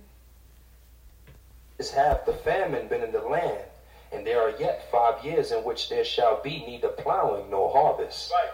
So he enlightening them, man. This the reason for all of that right here, my man. This was the whole purpose of me having the dreams that I was having. This is, them dreams that caused y'all to throw me in the man threw them in the real. And to sell me to some Ishmaelites. You know that dream? Yeah, we living it right now. Yeah, you got that one? 2 years of famine. Yet there's still what? How many more? 5 more. 2 years in, and y'all already on y'all second trip up here asking to buy grain. Right? Let's go. Verse 7. And the power of Abraham, Isaac, and Jacob sent me before you to give you a remnant on the earth, and to save you alive. Who is it? The power of Abraham, Isaac, and Jacob sent me before you. And Jehovah turned around later on and said, this shall be my memorial forever. Come on. Forever. But that's that universal language that Israelites have, though. You see what I'm saying? We be too caught up on everything else, man. What you got, the Masons? I don't know who's a Mason, but I heard they got secret signs and ways that they communicate with each other without verbalizing it. Okay. They got ways that they let you know who's who and what's what. Certain language that they use when they communicate with each other. So, yeah, that's the brother. That's the brother. All right, cool. We know the vibes. This right here, this is Israelite universal, man. Yo, who you serve? Power, Abraham, Isaac, and Jacob. I know you good. We good. We good. That don't mean that you're perfect, but that's it. We got a leg to stand on. We got something to build off of. We got a direction to go in. All right? The two of us, we agree. So let us walk together. Come on. Let's go. And the power of Abraham, Isaac, and Jacob sent me before you to give you a remnant on the earth, and to save you alive for a great deliverance. Come on. He didn't say that I'm your savior. He didn't say that I'm this, that, and that. He said the power of Abraham, Isaac, and Jacob sent me to handle this. Sent me to fulfill this. That's why I don't understand anybody who could worship an individual that give himself the glory. In the days of old, they said unto you this, but I say unto you that. You just make yourself so pompous that your words overreign the words of the Most High. Negative K. Any righteous prophet, any righteous individuals, they come in the name of Yah. Not in their own name. When they do what they do, they commit that glory to Yah. That's who sent me. That's who gave me the power. That's who gave me the understanding. That's who gave me the ability to discern and decipher through things. It's not coming from me. I'm man.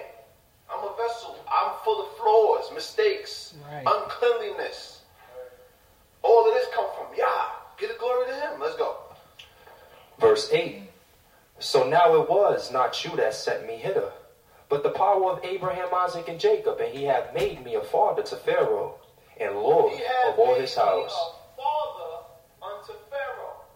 That's going to be my new thing, man. Egyptians, y'all my sons. He talking about them comedic niggas. What's up, son? You my son? Saying we came through the glory of Yah and saved y'all dudes, man. And your Pharaoh became my son. He's like, I'm like unto a Pharaoh, a father unto Pharaoh. Meaning what? He gives Pharaoh direction. He gives Pharaoh understanding. He leads Pharaoh. That's what it says. He said, Pharaoh said, only in the throne am I greater than you. That's right. Listen. Only in the throne that I'm greater than you, mean it. Just because I sit on this chair. And I have this job. And this is a job that I fit in that role. Mm-hmm. But the position that God has placed you in and your connection to the higher power makes you greater than me. I'm going to say it one more time. Only in the throne, I'm greater than you. The only reason why I'm seen as being greater than you is because of where I sit. But we all know who the greatest in the land is. And this ain't even about bragging. It's not. Because those aren't his words. That was Pharaoh's words. When God has his hand on you and you're obedient to his will, your life can look like that. You'll be surprised where he takes you. Just saying. That's what's written right there, right? Amen. You know what he's saying? Listen, I was appointed to be Pharaoh. So this is because I'm appointed, this is the only way that I'm over you. Because this is my office. Mm-hmm. But you got everything else. That's right. But this particular office. And I'm sure that's it. I'm sure it had to do with something with their culture. Just the same way that it's forbidden for them to sit at the table with a sheep herder or a person who deals with flocks. I'm sure it was against anything for them to allow a foreigner to sit on their throne. Just like it is for us. It says we shall not have a foreigner over us. That's our law. I'm supposed to redeem my brother out of the hands of a foreigner when I see a foreigner ruling over them. That's why it's important for us to create our own businesses. That's why it's important for us to create a lane and an avenue for us to be able to thrive in. That's right. Instead of my brother working and breaking his back for this person over here that give him a hard time with holy days, don't want to pay him fair wages, you know what I'm saying? Don't recognize or respect him and his way of life as an Israelite. We should have the mindset that I'm going to create a lane in the avenue to redeem my brothers as best I could, to not even have to deal with that. Come on. Look at that. That's how you know God is in it. Because all he did was just reiterate what I said earlier. I ain't heard all this yet, but I'm just saying. That's what this Lord tell us. This Lord say what? You shall be the head and not the tail. It says you shall lend and not borrow. That's a commandment. You shall. So our mindset should always be that I should be the head and not the tail in any environment that I'm in, excluding Israelites. When it says you shall be the head and not the tail, it's talking about to the nations, to the people them. There should be no people over us. This is the mindset that we should have. This is what it is. Because the people of this earth, they can't compete with us. Just you look at us in our power. The fact that we have the Most High, the Almighty Creator of all things and everything, they can't compete with us. I'm hungry and ate all day. Look at how we think, how we innovate. We supplanters. They can't compete with us. We supplanters. We even a playing field with our actions. We even a playing field when we don't follow this Lord's statutes and commandments. But if it wasn't for that, they can't compete with us, and they know that. That's why I understand it in the scriptures where it says, I'll rally the jealousy with the no people. Come on. Not just the people that don't have a culture, they're not even a colorful people at all, but the people who can't tie your shoe in any area of anything. No people. Come on. I'm telling you. He said I'll provoke you to jealousy with the no people. It's crazy. Meaning they don't have the ability to do all the things that we do. And the influence in which we have upon the people, which is great. Isn't that something? And it's funny because we are envious of them. But they have nothing. But all that they have is based on what we provide to make their system grow. A no people. Ooh, nigga, I don't think you understood it yet. A no people. Wow. A no people. The power in which we have collective. That says a lot. In nonsense is still great. Imagine what it would be like in real truth. I'm gonna say it again. A no people, meaning, nigga, we impact the whole fucking world with foolishness. Yes, it. Popping. Everything you do, niggas. Everybody follow everything you fucking do. But our jealousy ain't even. Our jealousy is towards one another, and our jealousy is toward a no people. I'm gonna say it again. There ain't a trend setting niggas that I know. There ain't no influential niggas that I don't know. Everything we set, every trend we set, nigga, people follow us. In foolishness, though. They follow us in foolishness. What happens when we set the standard and change shit around? What would the world fucking look like then? If they follow us in foolishness. Father, teach your people today. Something. Teach your people. We got it. Sports, anything, we got it. Innovation, we got it. Look at it. We the ones who come into an environment and make it better. They the ones who come into an environment and make problems. Want to complain about every damn thing. You new here, you new on the block, and you complaining about Miss Mary who been here for 40 years. She play her music every Sunday, we know that. And you come on the block now, all of a sudden, you know you want to put in a noise complaint. It's right. I forgot Brooklyn being gentrified. Yes. Nigga. Miss Mary play her church music loud every Sunday. You coming over here complaining, talking about noise. I'm like, come on, goddamn. No, people. I will make you jealous with no people. Oh, come on. With a people of no heritage that constantly steal other people's. No people. All right. Y'all ain't got it yet, but you catch on. That's why you shouldn't have emotion. I don't want y'all around here, man. Y'all don't understand how we live. And we don't agree with how y'all live. So y'all live over there and we live over here. Let's go. Okay. And he hath made me a father unto Pharaoh, and Lord of all his house, and ruler over all the land of Egypt. How's that? He gave him authority over everything. Thank you niggas for selling me. Oh, come on with it. You done sold me out down the river to break me, but God did not allow it to happen. Let me show you what you gave me when you sold my ass out. Oh my goodness. Nigga. He turned the Pharaoh into a figurehead. Father. Niggas. You not understanding what this man just said.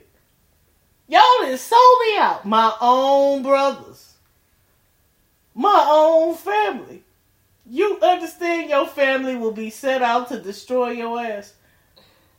But it's the person that ain't your family will lift your ass up and put your head up high and wipe you off and dust you off and see the potential in you and pull that shit out of you and turn you into something else. And I know niggas, here we go with you can tell me what to do in the nigga, when you see potential, you want to see the greatness, so you won't teach to pull the greatness out. That's it. You gonna advise to do the correct thing, even though they might not like it, because your love for that person is greater than their family around them. Niggas, I will tell you again, sometimes we pick our family because our real family ain't family.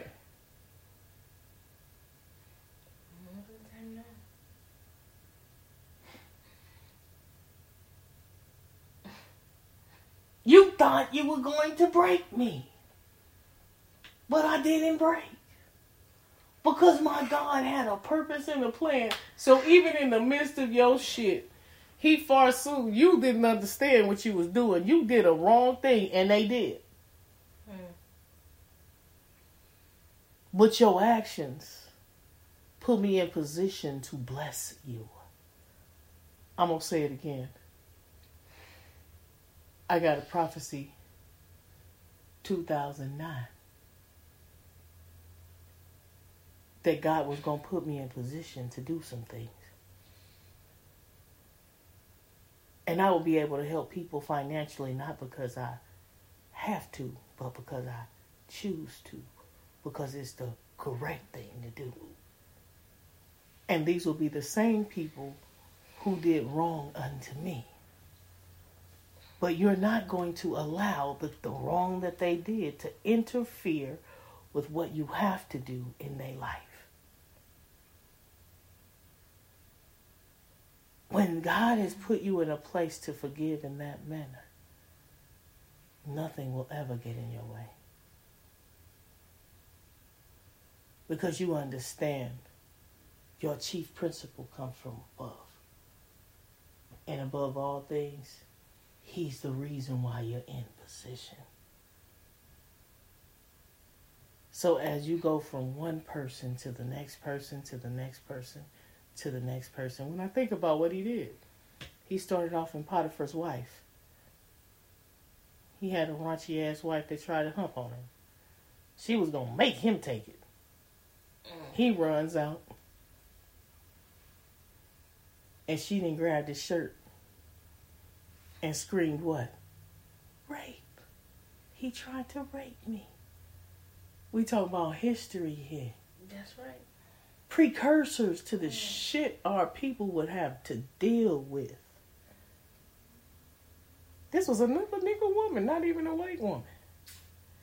Do you know how many women lie on men that's from their own culture about being raped just to get him in trouble because she's malicious at the fact that he chooses not to be with her? Come on now. That's something else. This is shit we don't want to talk about. That's it. We don't like to talk about the shit nigga women do to men.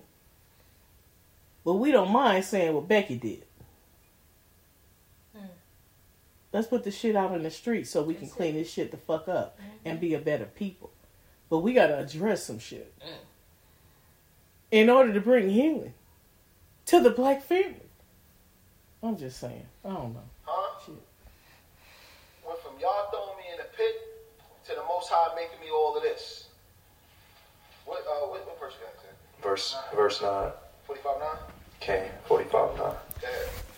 Hasten ye, and go up to my father, and say unto him, Thus saith thy son Joseph, The Most High God hath made me Lord over all Egypt. Come down unto me, and tarry not. And thou shalt dwell in the land of Goshen, and thou shalt be near unto me, thou and thy children, and thy children's children, and thy flocks, and thy herds, and all that thou hast. Verse 11. You know what kind of a blessing that is for him to be able to be reunited with his Abba yet again?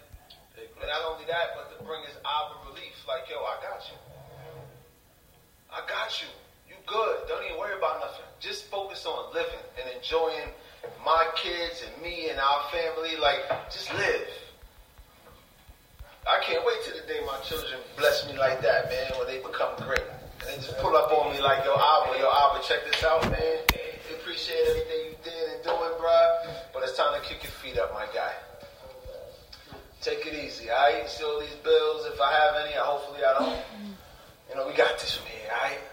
And I'm sure it feels good for any parent to know that their children is going to be good.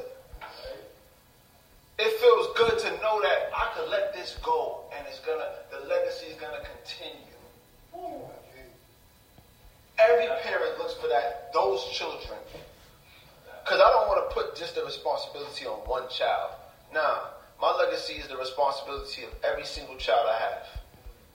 They all have a responsibility to carry on some part of the legacy, whether it's just a name or whether it's whatever it is that I create and put in play. They're all responsible for it. And I know we put a lot of emphasis on our sons because they carry the seed, they carry our line, but the daughters, they're very important. Yes, they are. You know, I think about my aunt and my mother. My mother, let me speak on my mother. She always references her father. Always talks about the lessons that my grandfather taught her. She teaches my daughter some of them lessons. Some of the things that I do to this very day is because of the things that he did. And I was only alive 3 months before he passed away. One of the things he wouldn't do, he wouldn't let his kids spend the night at nobody's crib. And I understand it. And my mother didn't let me spend the night at nobody's house. And I didn't get it when I was younger.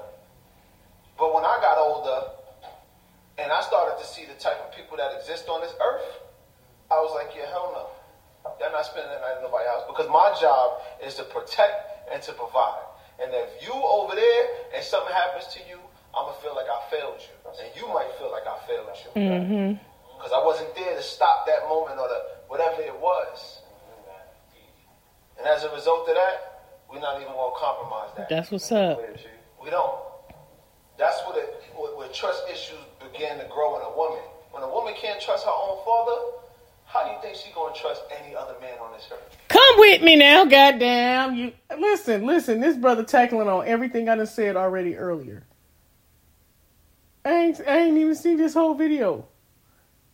I just started and I was like, you know what? It's some very interesting things here. Let's get started. Everything I said just before this. And I've been preaching this for the longest time because they need to. They need to see that reflection. They need to see him in a loving relationship. They need to see all of those things. Be a witness to it. Because it teaches her something about who she is as a woman and what she's supposed to respect from a man. That's why his relationship with her is powerfully dynamic in her life. And if that relationship is not built on love and self-acceptance, she gonna be looking for a man to fill those voids. I recall telling my boo about this. His relationship with his oldest daughter and his youngest daughter is going to be different, but he didn't comprehend what I was saying to him at the time. But it was because I was telling him he was building that relationship with his younger daughter in a way that he didn't get a chance to do it with his older daughter. Mm-hmm.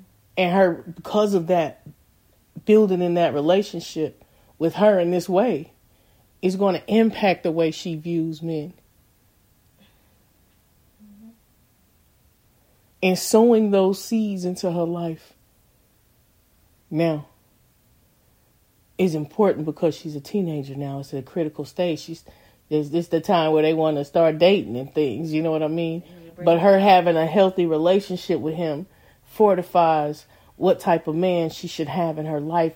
And if her father has principle and standards, those are the things she gonna be looking at to get a man. Now, when your daddy walk in principle and standards, you see it. This is the kind of man I should have. A man with what? Principle and standards. How he carry himself, how he walks and the things that he does, how he communicate. All of that stuff is important. See, y'all realize all of the things that your kids are watching and how it's gonna impact their life later on. We ain't looking at this shit. We need to pay attention to shit because it's important.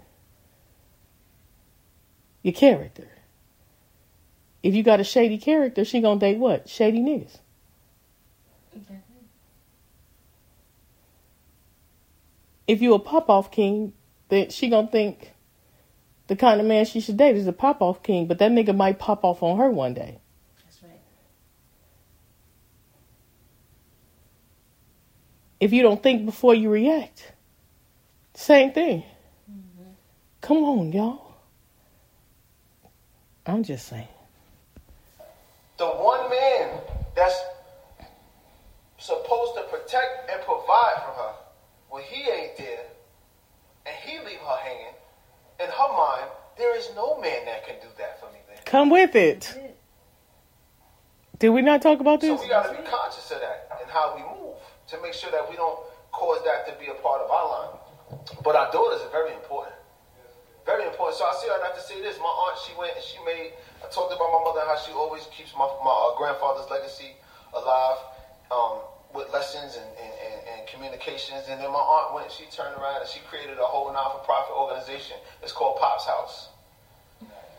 His sons didn't do that. My uncles, they good dudes. But his sons didn't do that. It was his daughter that turned around and did that. Now his name, my grandfather, we called him Pop. He was known for opening his doors. If you was hungry, you go to Pop House. Nobody, you come in, that's just the individual he was. And he had a tough upbringing himself and still turned around to be this good individual. And she created an organization called Pop's House, where she pretty much houses veterans and ex-felons. She was an ex-felon. So, I say all that to say, she created this whole legacy. It was his based daughter. around his actions and movements. Now I understand his sons are going to carry on his line, but I'm talking legacy. I'm talking legacy right now. Come with me. God damn, this nigga all over messages. Because the same shit I was saying. She carried his legacy. It's a legacy. We supposed to leave legacies for our children.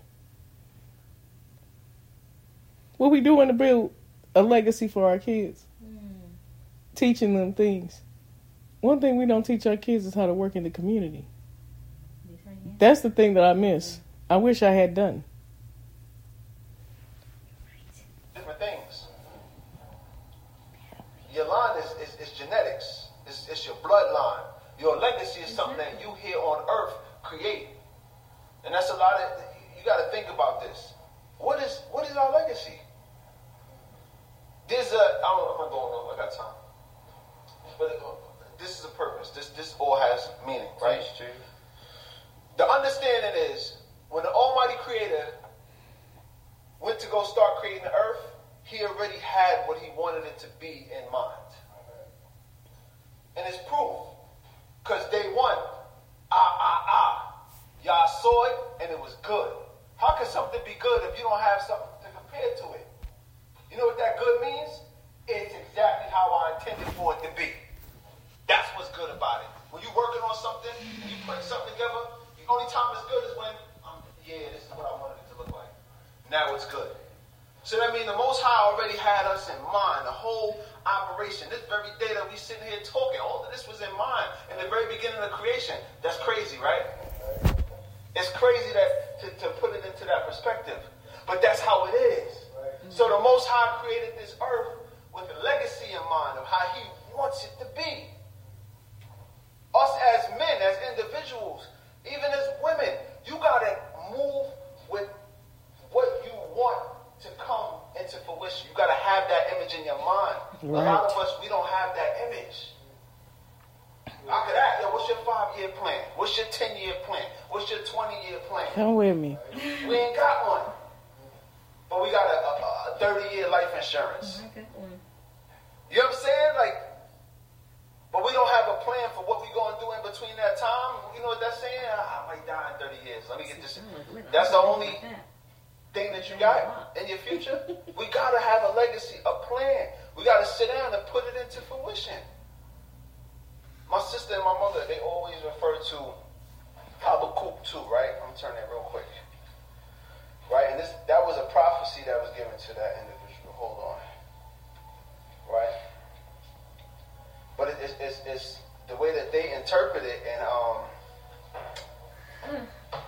give me 1 second, let me get there. Habakkuk is a very small book. It's not one that I read often. Somebody told me that once. What? Alright, Habakkuk is... I don't remember who said it. But I had a prophecy once. She told me. She said my dreams are too big. I have those exaggerated dreams that I have that are beyond me, and it's I make these goals for myself that are extravagant. I've been doing this since I was little. I was I got plans for a long time. And what was the outcome of her saying they're big and extravagant? What would be the problem with it? Oh, all the things that I have goals set up for myself, the way that I wanted to live my life, and where I wanted to be. I wanted to have a lot of things. So my dreams are big, I wanted to have businesses, all these things. Like a nice place. And what was the problem? Will God not grant? No, that's what I'm saying. She laughed about it. It's you got some big dreams. It's I know. But I think God give us the things that we, He's he give us the things we desire. That's true. And will bring it into fruition. In His will. Yeah. In His will. Well, we can mess it up too then. Let me see. I've been dreaming about that for a long time. Here we go. You're behind something right before Zephaniah. Yeah. Right? Yeah. And this is what they always reference. Habakkuk chapter 2, verse 2. This is what they always reference. And Jehovah answered me and said, write the vision and make it plain upon the tables. That's right. Tables, that he may run the readeth. For the vision is yet for an appointed time. But at the end it shall speak and not lie. Woo! So the way that they interpret that is Write your visions down, and it shall be established. Right? I believe in that understanding of manifestation because the Most High gave us that ability to do so. We have the actual ability to conjure up something in our mind and bring it to life. Mm-hmm. You have that ability. With that being said, you should have a legacy. You should have a goal, an idea of what you want your life to look like. Not at just the end, but in between. And it should be written down. I'm big on vision boards. Every year, and my sister introduced it to me. Every year, and it's funny, the first time I did a vision board, I don't know if I shared this with y'all before, I put stuff on a vision board, and I looked at it, like a year or two later, damn near everything I put on that vision board I obtained. Because he got one of those And too. it was scary to me. When you went to his house Because in it wasn't Florida, ironic. he got one too. Yeah, he had a vision board. It's just the ability I that saw we it in have. the You put office. something in front of you and you keep working towards it. That's why they say, yo, tell our vision ain't a good thing all the time. Because those things that they're putting in front of you that you It's indulge lying. in tend to manifest in your life. That's it. That's why we shouldn't be letting our children watch certain things. Because those are the things that they're seeing and that they're imagining, and those are the things that they see for their future, and it begins to manifest in their life. Do vision boards with even your children. That's it. Of expectations. Sometimes you gotta speak life into your children. They too young to make certain choices right now. Let me make it for you. This is what I expect from y'all throughout the year. Here, look. Let them mix a little bit of what they want in there too. No problem. I like that. But Incorporate. instill that in them because we It have just the goes ability back to do what I that. said We have the before. ability to create based off of what it is we What I said before, when it comes to us making moves without incorporating our loved ones with it, because the impact of it is going to impact their life. So you want to bring them in on everything that you do. No wheels are turning right now. Huh? No wheels are turning right Yeah, now. wheels are turning. They should be turning. Always in our minds. Be it good or bad. Should all be good. Yeah. Let's go. Genesis 46, right? Okay, Genesis 45, returning back to verse 11. May we all say hallelujah. Hallelujah. And there will I sustain thee, for there are yet 5 years of famine. Lest thou come to poverty, thou and thy household, and all that thou hast. Verse 12. And behold, your eyes see, and the eyes of my brother Benjamin, that it is my mouth that speaketh unto you. And ye shall tell my father of all my glory in Egypt, and of all that ye have seen, and ye shall hasten and bring down my father hither. Verse 14. And that's, you know what? That's a little blessing for them too.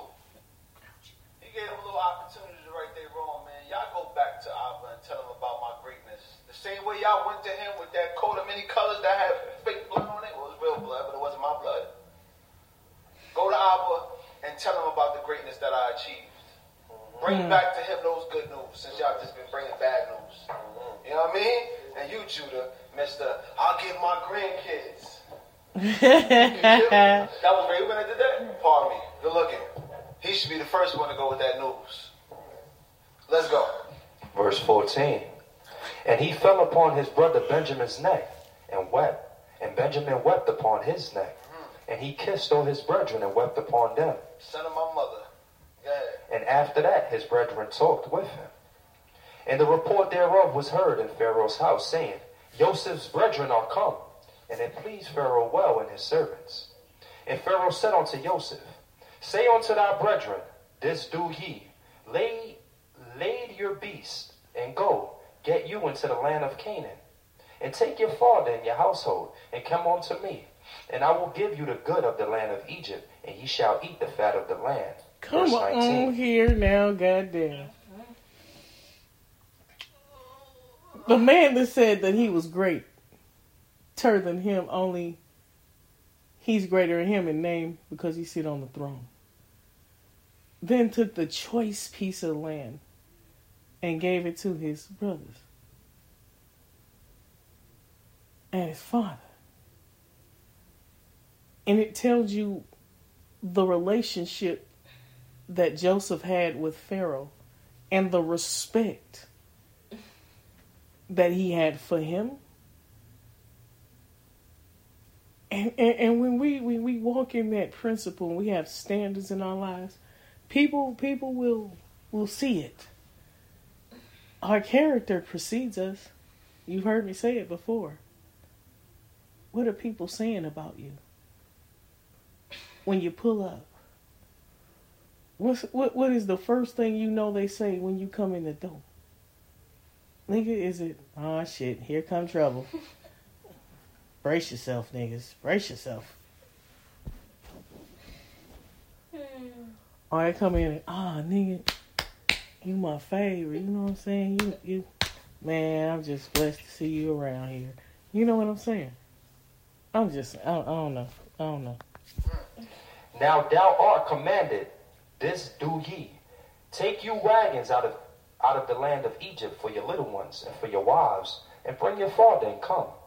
Also regard not your stuff, for the good things of all the land of Egypt are yours. And the son of Israel did so, and Joseph gave them wagons. But did you hear that? How he moving? My man said, yo, regard not your stuff, because all the fat of the land of Egypt is yours. You know what he's saying to them? Yo, go get my Abba. Forget everything y'all got. Leave all of that. Teach, G. Saddle up and come through, because I got y'all. That's right. You know what kind of invitation? You know how hard it is to move? I hate moving. I refuse. So much so now this day, when people be like, yo, man, could you help me move? Because I got a truck. Anybody like to use my truck? Yo, could you help me? Like, nah. I'm going to pay for somebody to help you move. That's how much I'm not helping anybody move no more. I hate it. So I get that invitation of, yo, pull up. We moving. Yo, forget everything. I got you. Only thing I'm grabbing is my jewelry, my kids, my wife, maybe. Nah, I'm joking. I'm grabbing her. That's my ace. I got her. You know what I'm saying? Like anything else, you know, I might grab one nice little fit, just so I can pull up styling on them. You know what I mean? But that it, bruh. Shoot, all I gotta do is get in the whip and go. I'm out. How enticing is that? You know what I mean? Leave everything. My man sent them. He sent them with not just male donkeys, male and female donkeys. Like we got both. Don't worry about it. He had what was it? Six donkeys he saddled with just things for his Abba on his way back. Yeah, this is for food and raiment on Abba on his journey. Make sure he got these right here. He flexing on them. But ain't nothing for me to show y'all that. Leave the shit. Come on, we get all new shit. Let me show you how I flex. And that's what we gotta learn sometimes, man. Your plan ain't always your plan. That's it. Mm-hmm. You know what it is? The way we see it to transpire isn't the way that Yah sees fit for it to happen. Yes. Because we ask for things and we get them. We don't always get them in a way that we think we should have them, though. Oh, what was it? Oh, shit, now, goddamn. Father. Oh, niggas. Woo. You done heard niggas say that multiple times. You ask God for some shit, and you think it's supposed to go the way you expect it to go. It ain't gonna go the way you want it. It always goes completely different than what you asked for. Yeah, never. You don't know. I ain't asked for that, God. And then you be looking, God, you said you was gonna give me, nigga. I gave it to you. There it is. But you rejected it. We reject good things in our lives. I'm saying, come on, brother. Come on. Hey, come on. And that's what throws us off. That's what throws us off. Let's go. And also regard not your stuff, for the good things of all the land of Egypt are yours. And the sons of Israel did so. And Joseph gave them wagons according to the commandment of Pharaoh, and gave them provision for the way. To all of them he gave each man changes of raiment. But to Benjamin he gave 300 shekels of silver and 5 changes of raiment. Yo, I got you. I know if they mistreated me because they was jealous and you the youngest, I know I would love you like that because I was gone. So I could imagine how they move with you, man. Don't even worry about it. I'm going to give you extra. I got y'all dudes. I'm going to hook y'all up. Ain't no hate in the blood. This is my man's right here. This is brother of my mother. You know what I'm saying? And not that that matters. It don't. Because we all the children of one man. That's right. We always look for some sort of division. Some sort of way to divide. You the children of one man. It don't matter if you got the same Ema or not. Y'all got the same father, meaning y'all come from that one bloodline right there. That alone shouldn't allow division amongst you. That's right. Let's go. Yes, sir. Verse 23. And to his father he sent in like manna 10 asses laden with the good things of Egypt, and 10 she asses laden with corn. 10 and 10. 10 and 10. Let's go. And bread and victual for his father by the way. So he sent his brethren away, and they departed. And he said unto them, see that ye fall not out by the way. And they went up out of Egypt, and came into the land of Canaan unto Jacob their father. Read that one verse one more time. And they, Salika. Right. So he sent his brethren away, and they departed. And he said unto them, see that ye fall not out by the way. And they went up out of Egypt, and came into the land of Canaan unto Jacob their father. And they told him, saying, Joseph is yet alive, and he is ruler over the land of Egypt. And his heart fainted, for he believed them not. And they told him all the words of Joseph, which he had said unto them. And when he saw the wagons which Joseph had sent to carry him, the spirit of Jacob their father revived. And Israel said, it is enough. Joseph, my son, is yet alive. I will go and see him before I die. Chapter 46, verse 1. Hallelujah. Hallelujah. And Israel took his journey with all that he had, and came to Beersheba, and offered sacrifices unto the power of Abraham, Yitzchak, and Yaakov. And the power, our power, spoke unto Israel in the vision of the night, and said unto Jacob, and he said, here I am. And he said, I am the power of thy father. Fear not to go down into Egypt, for I will there make of thee a great nation. I will go down with thee into Egypt, and I will also surely bring thee up again. How assuring is that for the Most High to put upon him that type of understanding, that type of blessing, that type of comfort? That's why you got to get into this law so that you can get into some understanding. These blessings that were given to our forefathers, those very blessings still lie within us in our righteousness. You see, certain things lie within us. It's just dormant. You know how they talk about like recessive genes and dormant genes that of genetics of things that people may have, and then it's just what it is to activate it. So all these diseases and things now that they talk about, especially viruses or cancer, these are these genes that are dormant within us, and certain things activate them, and there's some truth to that.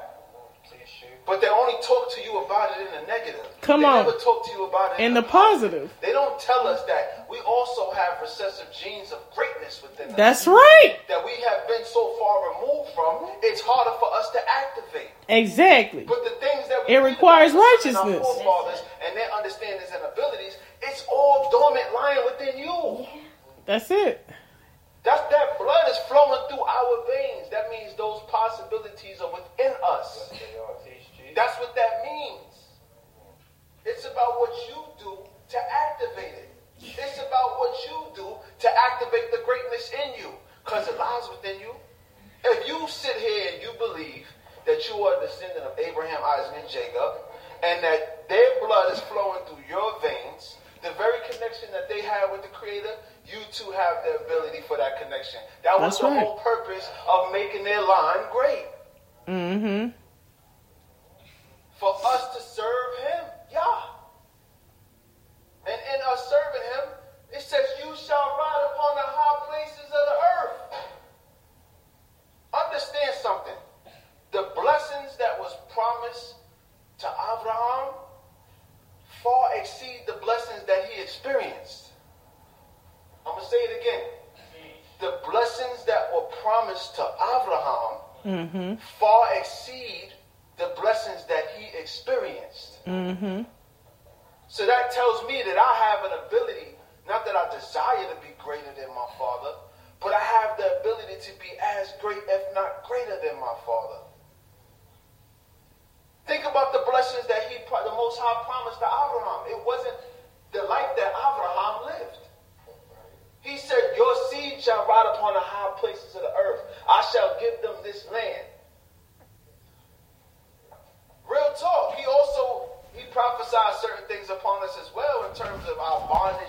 so forth. But if we get it together, our possibilities are endless. But we don't see it and or believe it. I'm questioning the belief aspect because I see it and my eyes ain't no different than y'all's. I mean, some of us wear glasses, some of us don't. Some of us got 20/20, some of us got 20/25. But it's all right here for us all to see if we look and search for it.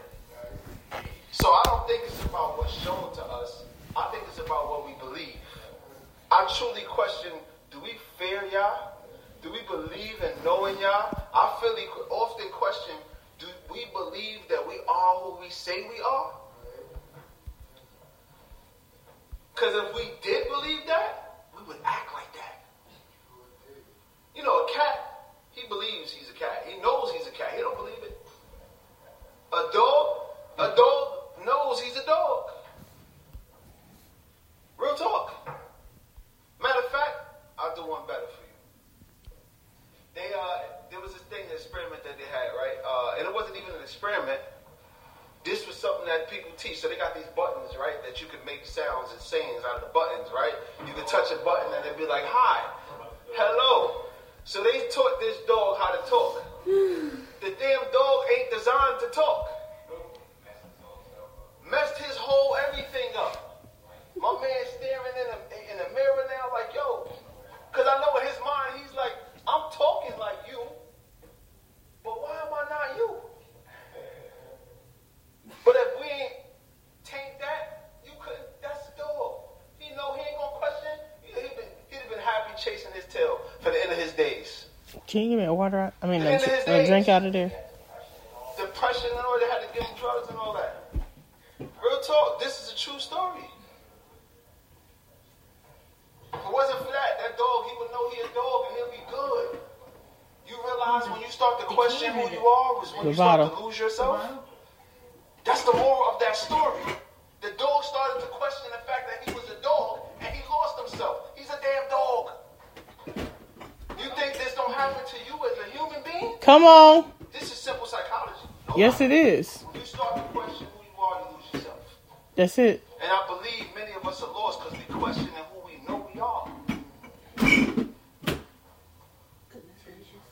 We questioning our belief and understanding in the Creator. Damn. I'm telling you, I know how it go. Is it cold? Yes. Something don't go your way, you start thinking, oh, wow. You start thinking, I'm telling you what some people do. Start thinking, wow, man, is God still around nowadays? Because the presence that he had in my forefather's life, he don't necessarily have in my life. That's it. So is he present still? Is he still around? Yes, that's the he questions is. that we be asking. Yeah, he still exists. It's about what you qualify for. What you qualify for. Hey, do you qualify for a Jeep, nigga, or do you qualify for a hoopty, nigga? Goddamn. What's your qualification standards, nigga, for you to cash out? Based off of your actions, how you move, according to the law, statutes, and commandments of the Creator. Are you in line with that? Come on. Or are you out of line with that? Let's go. Okay. Family, we're currently in the book of Genesis, chapter 46, returning back to verse 4. May we all say hallelujah. Hallelujah. Now, we're about to transition into the next phase of this story. We're about to see how smart and eloquent and intelligent our forefather Joseph is, which so happens to be the line that I'm from. So you know what that means. I am of my father. But we about to see something, man, because we don't get the credit that we deserve. And I say we because it's our forefathers for the contributions that we have in the nations that we reside in. Mm-hmm. Somebody was talking the other day in Canada, you know, the social media. This is the day and age of truth. Everything is just coming out now. So the crafty counsel is being expounded upon and shown to us. It's just whether or not you have the intellect to decipher what's going on.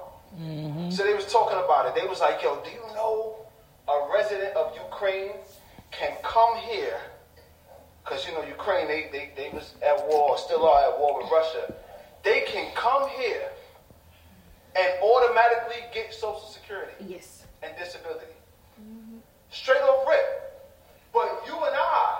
not Been work here. for 65 years. 65 years. Get hurt, crippled, or disabled In order to get it. qualify for it, and you still might Not get it. Right. And you get the very least of what it is they offer. You gotta hire lawyers and all. I remember my mother was trying to get SSI for my father. He had a stroke. Still, he good. Yeah. And Todaya. And they was giving her a hard time. I don't know what popped up, but they was giving her a hard time. It's like, yo, he can't work no more. He has different issues, like he can't move and operate the way that he used to. Why is it a hard thing to give him Social Security? But this person from Ukraine could just come right on over here and just get these benefits that you and I work hard for. You know what they say? I'm only 27, excuse me. I'm only They say by the time it's time for me to collect Social Security, it may not be it. So how much left for the generation behind us? You what? You 17, right? 28. You 28. Ah! But I bet you right now. I think I'm older than you, bro. You 17, huh? I'm 28. Oh. Whether you 16, 15, 14, or whatever, they take it. But you didn't pay nothing into this. Nope. Sure did. But that goes to show you that we don't get enough credit for the contributions that we have in the nation. That's funny as but shit. let's see how our forefather finessed this, right? Let's see how our forefather put this together. Because he, respectfully, his doings, based off of my research, is what positioned Egypt to become one great power. It has money attached to it. And I say one great power because Egypt was a country that was ruled by different governments, somewhat and sort of like this place. But this place has one central government, the president. And you know that's the secret. Take money out of that correspond to him. year. But that's not how it necessarily was. They had different kings that ruled different parts of Egypt. That's why you hear Prince Nat talk about how he stacked chronologically the reign of these kings and just added. When some of these kings reigned simultaneously. This one reigned northern Egypt. This one reigned southern Egypt. This one, whatever it is. But you're going to see through the orchestration of the intellect of our forefather, wisdom that was stilled upon him by the Most High, watch how he turned Egypt into one central government. Let's see it. Okay. Verse 4. You can put that picture up. And I will go down with thee into Egypt, and I will also surely bring thee up again. And Joseph shall put his hand upon thine eyes. And Jacob rose up from Beersheba, and the sons of Israel carried Jacob their father, and their little ones, and their wives, and the wagons which Pharaoh had sent to carry him. And they took their cattle and their and their goods, which they had gotten in the land of Canaan, and came into Egypt. And Jacob and all his seed with him, his sons and his sons' sons with him, his daughters and his sons' daughters, and all his seed brought he with him into Egypt. Verse 8. And these are the names of the children of Yisrael who came into Egypt. Like, come on, gang, we out. You ain't got to tell me twice. I'm going to see my son. Let's roll. Jacob and his sons, Reuben, Jacob's firstborn. And the sons of Reuben, Hanok and Palu, and Hezron and Carmine. And the sons of Simeon, Yemuel and Yamin, and Ohad and Yakin, and Zohar, and Shaul, the sons of the Canaanitish woman. And the sons of Levi, Gershon. Could that be the Yemeni Kohath, people? Merari, and the sons of Judah. The Yemeni folks. Judah, and Onan, and Shelah, and Perez, and Zerah. But and Onan died in the land of Canaan. And the sons of Perez was Hezron and Hamor. And the sons of Issachar, Tola, and Puvah, and Io, and Shimron. And the sons of Puvah. Puvah reminds me of Peru. Peruvian.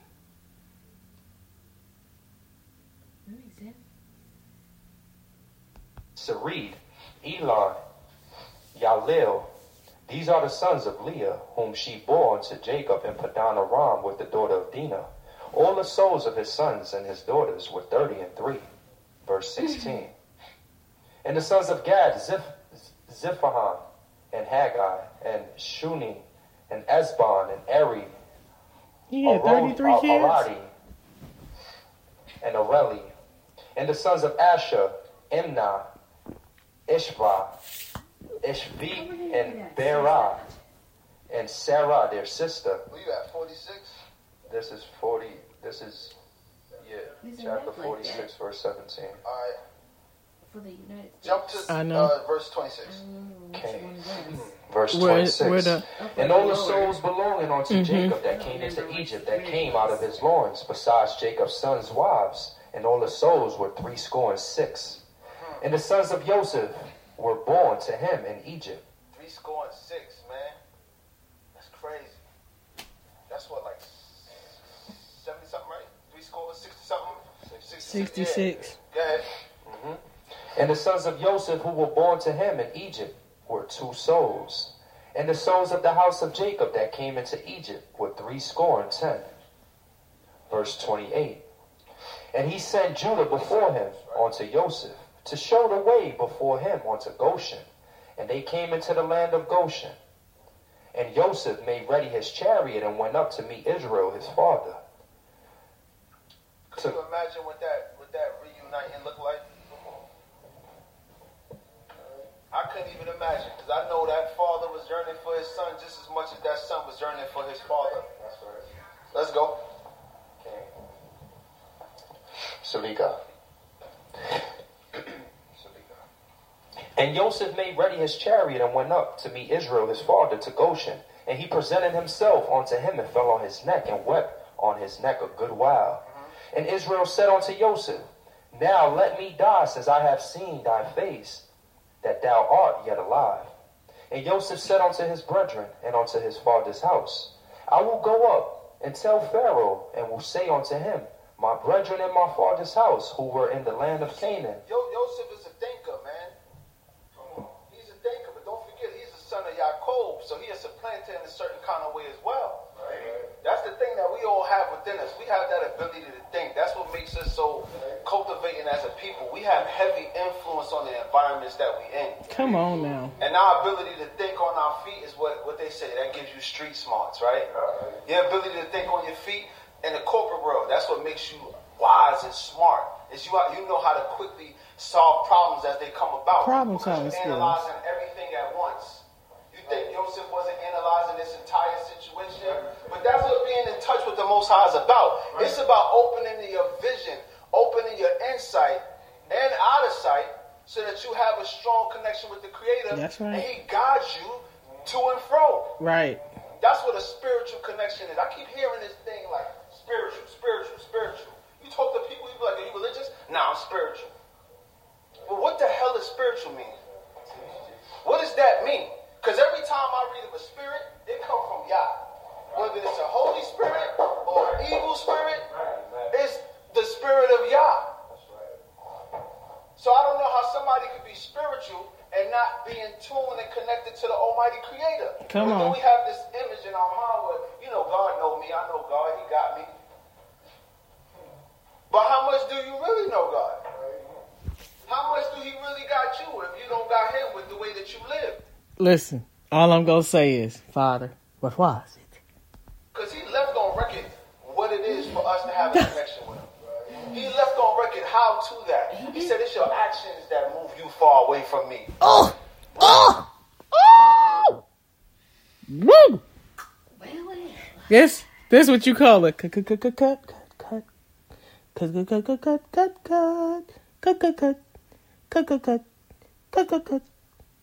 Okay, I'm done. Anyway,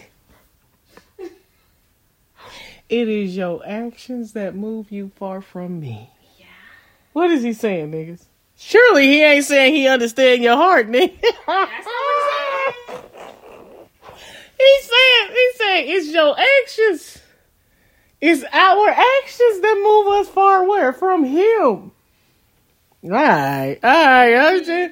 Clearly he's saying, niggas, he's separating himself from you because you're doing shit. Clearly. I don't think that constituted him saying, It's gonna be all right, niggas. I understand your heart. No, niggas, that is not what he just said.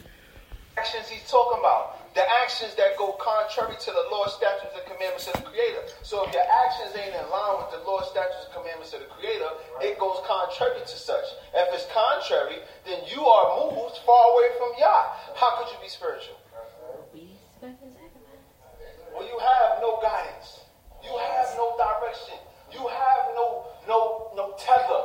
No way that you can draw yourself to the Creator if you don't even know how He requires for you to act, eat, think, live, exist. I'm saying, how we got spirituality? We got an illusion of spirituality. All right, now. We have an illusion that we have a connection with our Creator. It's not until we fall slap dab on our face and got no other way but up is it that we realize something is wrong. Something is off. That's what analyzing is about. You got to sit back and you got to look at your situation. You got to go, what is it that I'm doing? Oftentimes we look around and say, well, what this person do to me, or what that person did to me, or this, that, or that person didn't do such and such for me, or this, that, and that. How about what is it that I'm doing or not doing that got me in this situation? What was it? Start there. What was it? It's just you. All you got on this earth is you. You enter this earth, it's just you. Even when you have a twin that come in this earth after or before you, when you come through the canal, it is just you. It ain't both of y'all coming through the canal, ain't that big. So you got to focus on your connection with the Creator. You got to focus on your actions and aligning them with the Creator. Because everything in your life has to do with you and your choices. Now, some of us are dealt with crappy hands. Whew. Cut. All right, I'm done. Some of us are dealt situations and things that may not necessarily be befitting of what it is that we put ourselves in. But I like to look at that as time and chance. From time to time, things happen to us that bring us to a lower estate, which gives us a chance to be greater. That's how I like to look at that. Time and chance. This ain't the situation I necessarily put myself in. Or I could have been born to a poor family. I could have been this or that, whatever it is. But the minute that you are blessed with the knowledge, wisdom, and understanding of who the Creator is and how to serve Him, that's when your chance begins. Right. Your chance to observe that, live by that, and be great. But you can't look around and blame everybody for everything. Nah. You got to take ownership for that. Come on. You got to stand on your 10 toes and say, you know what? I'm going to make a change. I'm going to make a difference. Thank you, What Father. was taught to me wasn't the way to live. So I got to make a change. Nigga, did you hear that? Did you hear what he said? What was taught to me wasn't right. So I need to make a what? Change. Make that change. Come on in. Man in the mirror. You gotta move it. Make that change. Woo! Jump on. Okay, I'm done. And have a desire to do so. Because what happens is, time to time, we fall back on the habits that we developed. We fall back on the way that we were raised because that's our comfort zone. And it's not until you take yourself out of your comfort zone. You finna rob me to take this stuff? Grow. Look at this story here, Joseph. My man was taken away from his Abba. He was in prison. He was taken away from a place of comfort that he had in Potiphar's house. And in prison for no reason. In prison. Think about it. He was already a slave, right? As a slave of Potiphar, he got thrown in ward. My man got put in solitary confinement. He was already in prison. And still made it out. Come with it. The circumstances that was dealt to him wasn't favorable. But he maintained his connection with the Almighty Creator. Yes, he maintained did. his integrity. Yes, he did. Because we see, when Shorty tried to bust a move on him, he said, nah, man. He didn't even mention Potiphar. He said, you know what? I'm not going to offend with it. Real talk. That's what the true fear of God is. That's what it is. You see beyond that person that you got an issue with. And you see, you say, you know what? This ain't about them. It's about the Most High and how he gonna look at me. That's what it's about. And you see how he moved. He made it about the Most High. Everything he did, he made it about the Most High. Start to finish. That's the answer. That's the key. But in this day and time, man, when you got a connection with God, you looked at it as like this corny, weak person. Like you're not fun and you just can't assimilate. Well, one, we're not designed to assimilate. Come with it. If you're supposed to be the head and not the tail, I'm not supposed to assimilate. That's it. I'm supposed to lead. That's it. I'm not supposed to follow trends. I'm supposed to set them. Thank you. And if you look at the I know y'all niggas can't stand me. Oh no. But see what happened was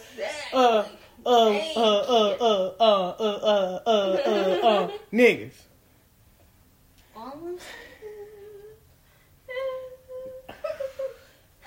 I ain't even got shit to say. I'm just like, yeah, with it. I just do it.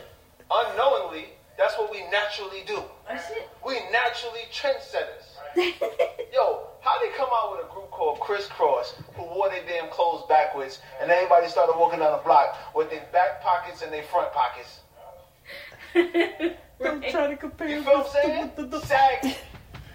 That wasn't big, extra, anything we do. Music, hip-hop just hit its 50th anniversary. We did that. We created that. We created music, and then we created a style with it that later turned on to a culture. Listen, let's not even. Okay, we got hip-hop, nigga. We got jazz, nigga. We got rock, nigga. We got all of that, nigga. We did it. That was us.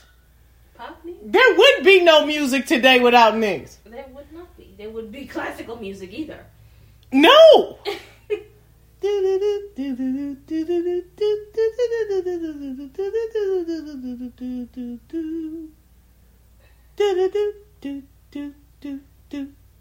Okay, I'm done. Classical music came from was the street performers.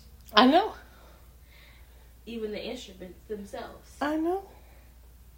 Everything came from watching the street performers. Come on, who in the hell take a record and scratch it and turn that shit into...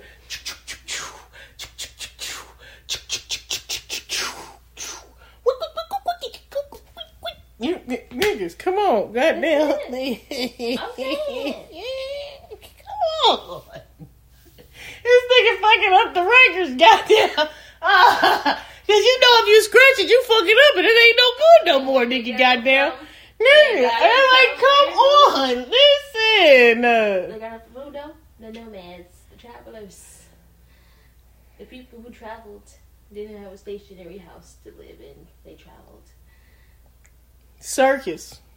Same No shit. stationary place. Alright, I'm done with it, niggas. We did that in our lower estate.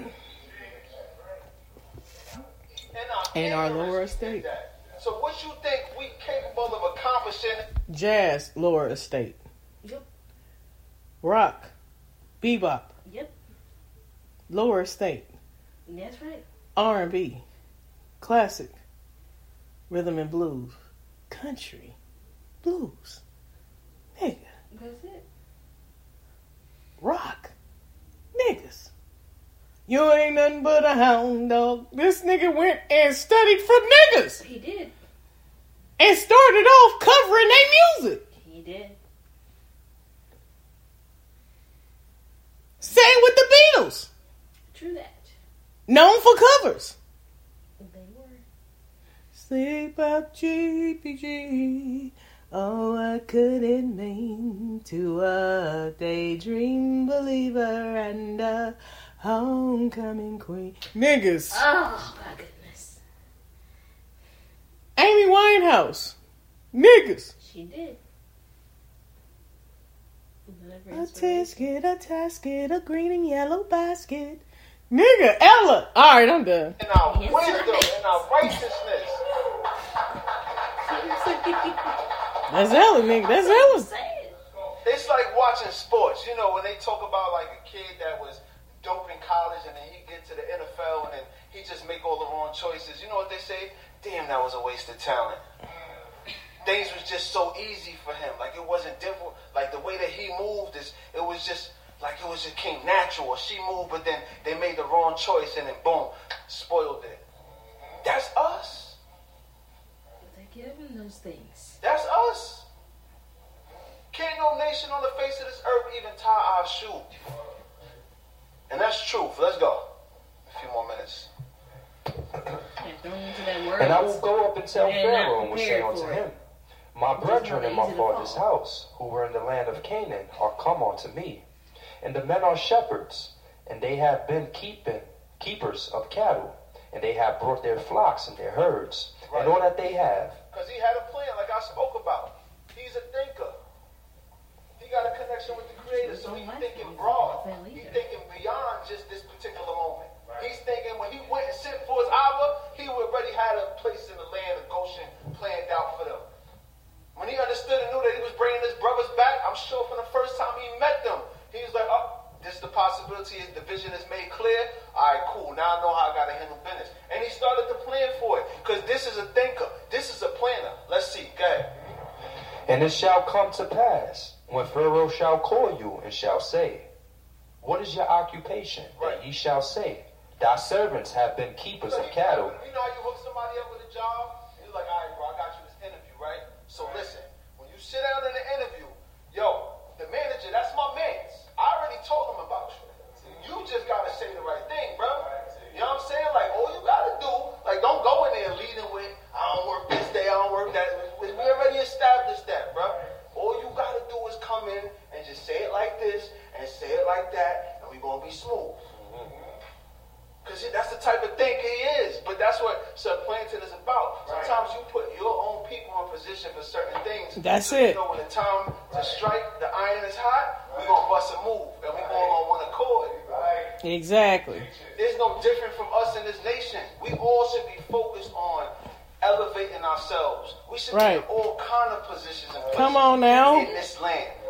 We should be politicians. We should be police officers, correction officers. We should be mayors. We should be that's everything you see the Jewish man doing because they everywhere. They showing the fuck is. Everywhere. We have those things. You know why you need to position yourself in that manner? So you can be represented everywhere. Yes, When you ain't at, there's no representation of you. That's right. So let's ask ourselves, do we have Israel everywhere? Israel with knowledge of self? No. Nah, so that means we got a ton of work to do. All these opportunities and jobs that we see that we look at each other like, oh, you take that job, you're a sellout. What? I'm a sellout if I mistreat my people. If I take this job and I utilize it to benefit my people, how is that selling out? That's like the spook that sat by the door. You ever seen that movie?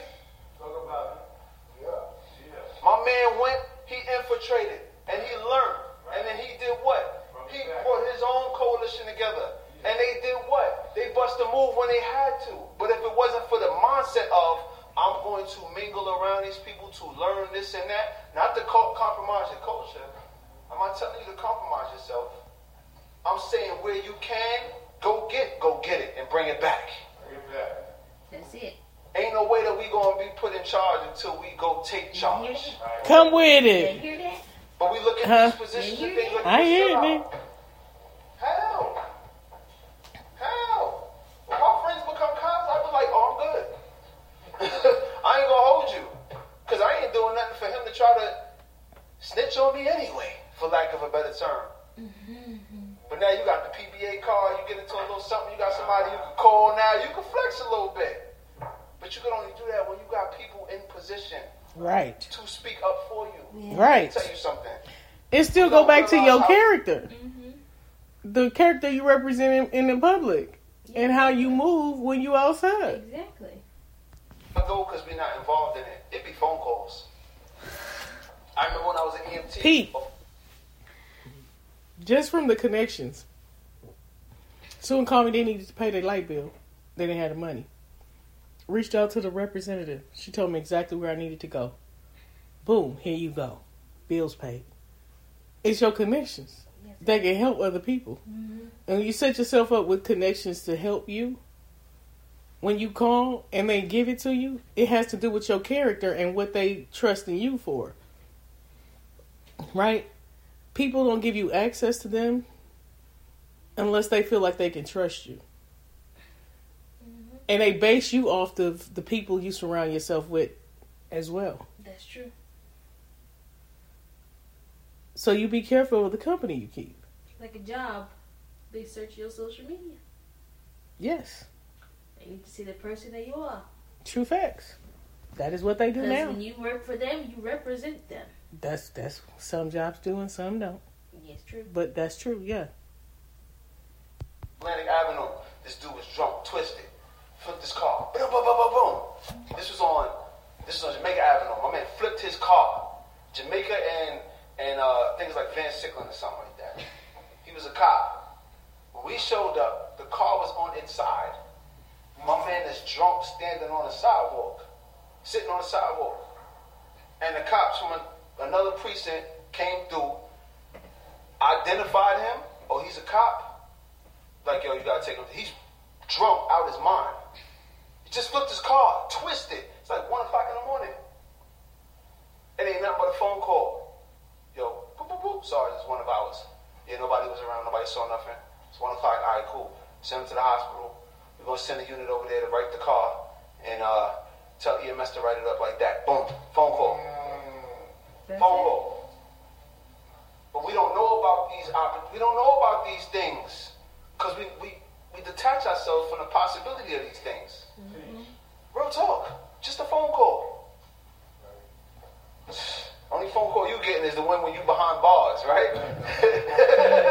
You just get it because we don't know nobody, bro. We don't know nobody. These cats, they call the DA. One of their mans get tripped up, they call the DA direct because they be dealing with the ADA and the DA.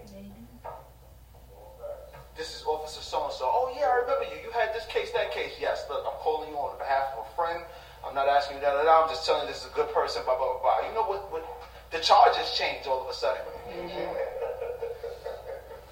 I'll tell you no lie. You think I'm joking? I'll tell you no lie. That's why they got a brotherhood. That's right. But our thinking is all wrong. But let's see how our forefathers supplanted. Let's go. Okay. Verse 33. And it shall come to pass when Pharaoh shall call you and shall say, what is your occupation? That ye shall say, thy servants have been keepers of cattle from our youth even unto now, both we and our father, that ye may dwell in the land of Goshen, for every shepherd is an abomination unto the Egyptians.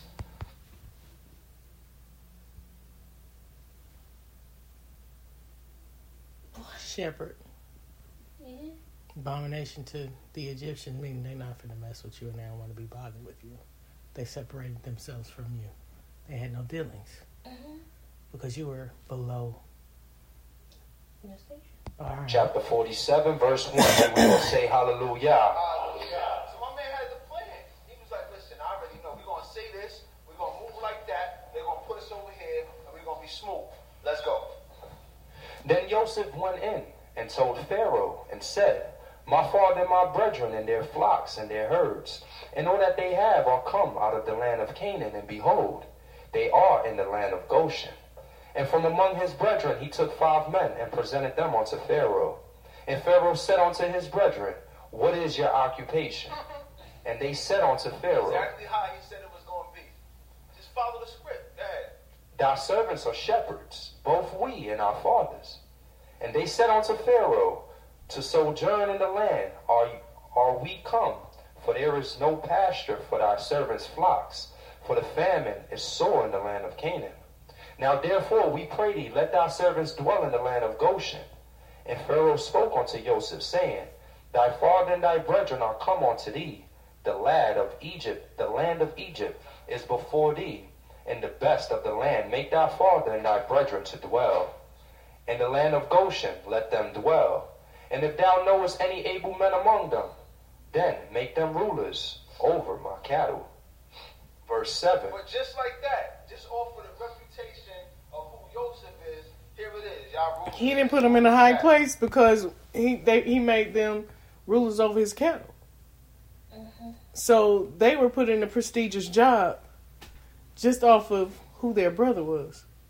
And it still goes back to, again, you have connections to places that you can do things with. So remember when we were, I didn't tell you on Monday, we went to the party and I was talking to the state rep, and I was telling her about some of the programs that I wanted to get.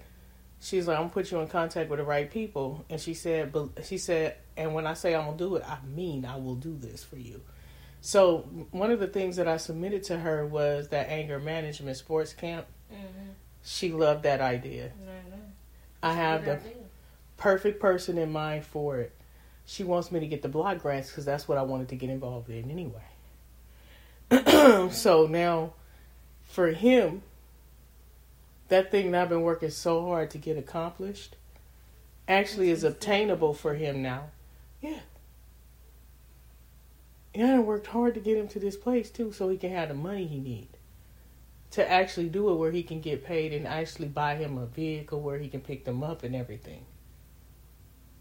Yeah. Get him a van, he'll be all right. Yeah. Mm-hmm. And the van is set just for the program. Mm-hmm. And he'll cover both seasons. Yep. Football and basketball. Mm-hmm. Well, that was interesting. That's how it should be, though. We should be able to move in any realm and have a certain reputation. Oh, they got the strings on? I already know Lakayim. He moved like that. He got them strings on, so I know he could too. Now we're going to hold him down. They got to move the same kind of way. They got to be able to hold it down in a certain kind of way. So, Pharaoh thinking, Yosef making me rich over here. Why not put them in charge of my flock? Make my flock greater. That was the currency at that time, right? I mean, they did have silver and gold and so on and so forth. But if you ain't have silver and gold, they have what? A barter system. I'm going to give you this, you give me that. Let's go. Okay. Verse 7. And Joseph brought in Jacob his father, and set him before Pharaoh. And Jacob blessed Pharaoh. And Pharaoh said unto Jacob, How many are the days of the years of thy life? And Jacob said unto Pharaoh, The days of the years of my sojournings are 130 years. Damn! Few and evil have been the days of the years of my life. That's difficult right there. That's a tough saying. You know what he's saying? He said, my life been hard, man. I had a hard life. Few in days, and them days was full of evil. Because he been through it. My man wrestled with man, and he wrestled with Malakim. And still he's standing there before Pharaoh. Malakim is angels. So when he talking to me, like, man, it's been rough, man. You know what I'm saying? Like, think about it. I'm just now seeing my son after how many years? I thought he was dead. Been tough, man. I was on the run from my brother. Huh? Yep. I got cheated at and swindled from my uncle. Yeah. It was crazy. I've been through it. Even when I was on my own and I thought I was chilling, my sons, they went and took over Shechem. I had to move again. Because my daughter Dina, I don't want to say because of her, but the situation that happened. So you can see all the turmoil. Not only that, but he lost sons too, right? Not his actual sons, but Judah's sons, right? Those are sons. So he going through it. You think he not experiencing it? So he's standing before Pharaoh. Man, I can't even imagine his countenance. I know he happy because he got his son amongst them again, but reflecting on that, man, I've been through it, man. Few and evil. Go ahead. Few and evil have been the days of the years of my life, and they have not attained unto the days of the years of the life of my fathers in the days of their sojournings. And Jacob blessed Pharaoh and went out from the presence of Pharaoh. Now that I think about it, man, even in all of that turmoil and the things that he experienced, he still ain't give up. He still ain't throw his hands up and say, to Canaan I go. You know what I'm saying? It's just, but we Israelites, man, when stuff get tough, get going, we don't want to do law no more. We start questioning everybody. You know what I'm saying? Like, it be like we just start questioning our whole existence and how we observe these law, statutes, and commandments because it ain't going our way or because it get tough. you can't make it through tough times, then you ain't a tough person. Let's go. Right? Verse 11. And Joseph placed his father and his brethren, and gave them a possession in the land of Egypt, and the best of the land in the land of Ramses, as Pharaoh had commanded. Right. And Joseph sustained his father and his brethren, and all his father's household with bread, according to the want of their little ones. Verse 13. And there was no bread in all the land, for the famine was very sore, so that the land of Egypt and the land of Canaan languished by reason of famine. And Joseph gathered up all the money that was found in the land of Egypt. So peep it, right? Obviously, again, he had a plan. My man, like, you know what? It's cool. I'm gonna make my impact in this environment that I'm in. I'm gonna show how intelligent Yah blessed me to be. And immediately he started to think of the ways, all right, cool. How are we going to make us big again? How are we going to make us great again? Because the famine was so great. It's in all the land of Egypt. You know, we missed that little part of it because you see the movies, the Charleston Heston movies or whatever it is, and you just think of Egypt as being this one little city. Nah, Egypt was a great nation. It said the famine was in all of Egypt. The Nile River that flows through Egypt, it don't only supply Egypt, but it supplies Kush too. Let me pull up this map real quick. That's what made them great. So let's go. As we read through this, start back from the previous. Still looking for them rivers, though. Where them rivers at? That's what I'm saying. I've seen that map. But listen, But it's supposed to be 7 streams attached to the river. Or 7 streams.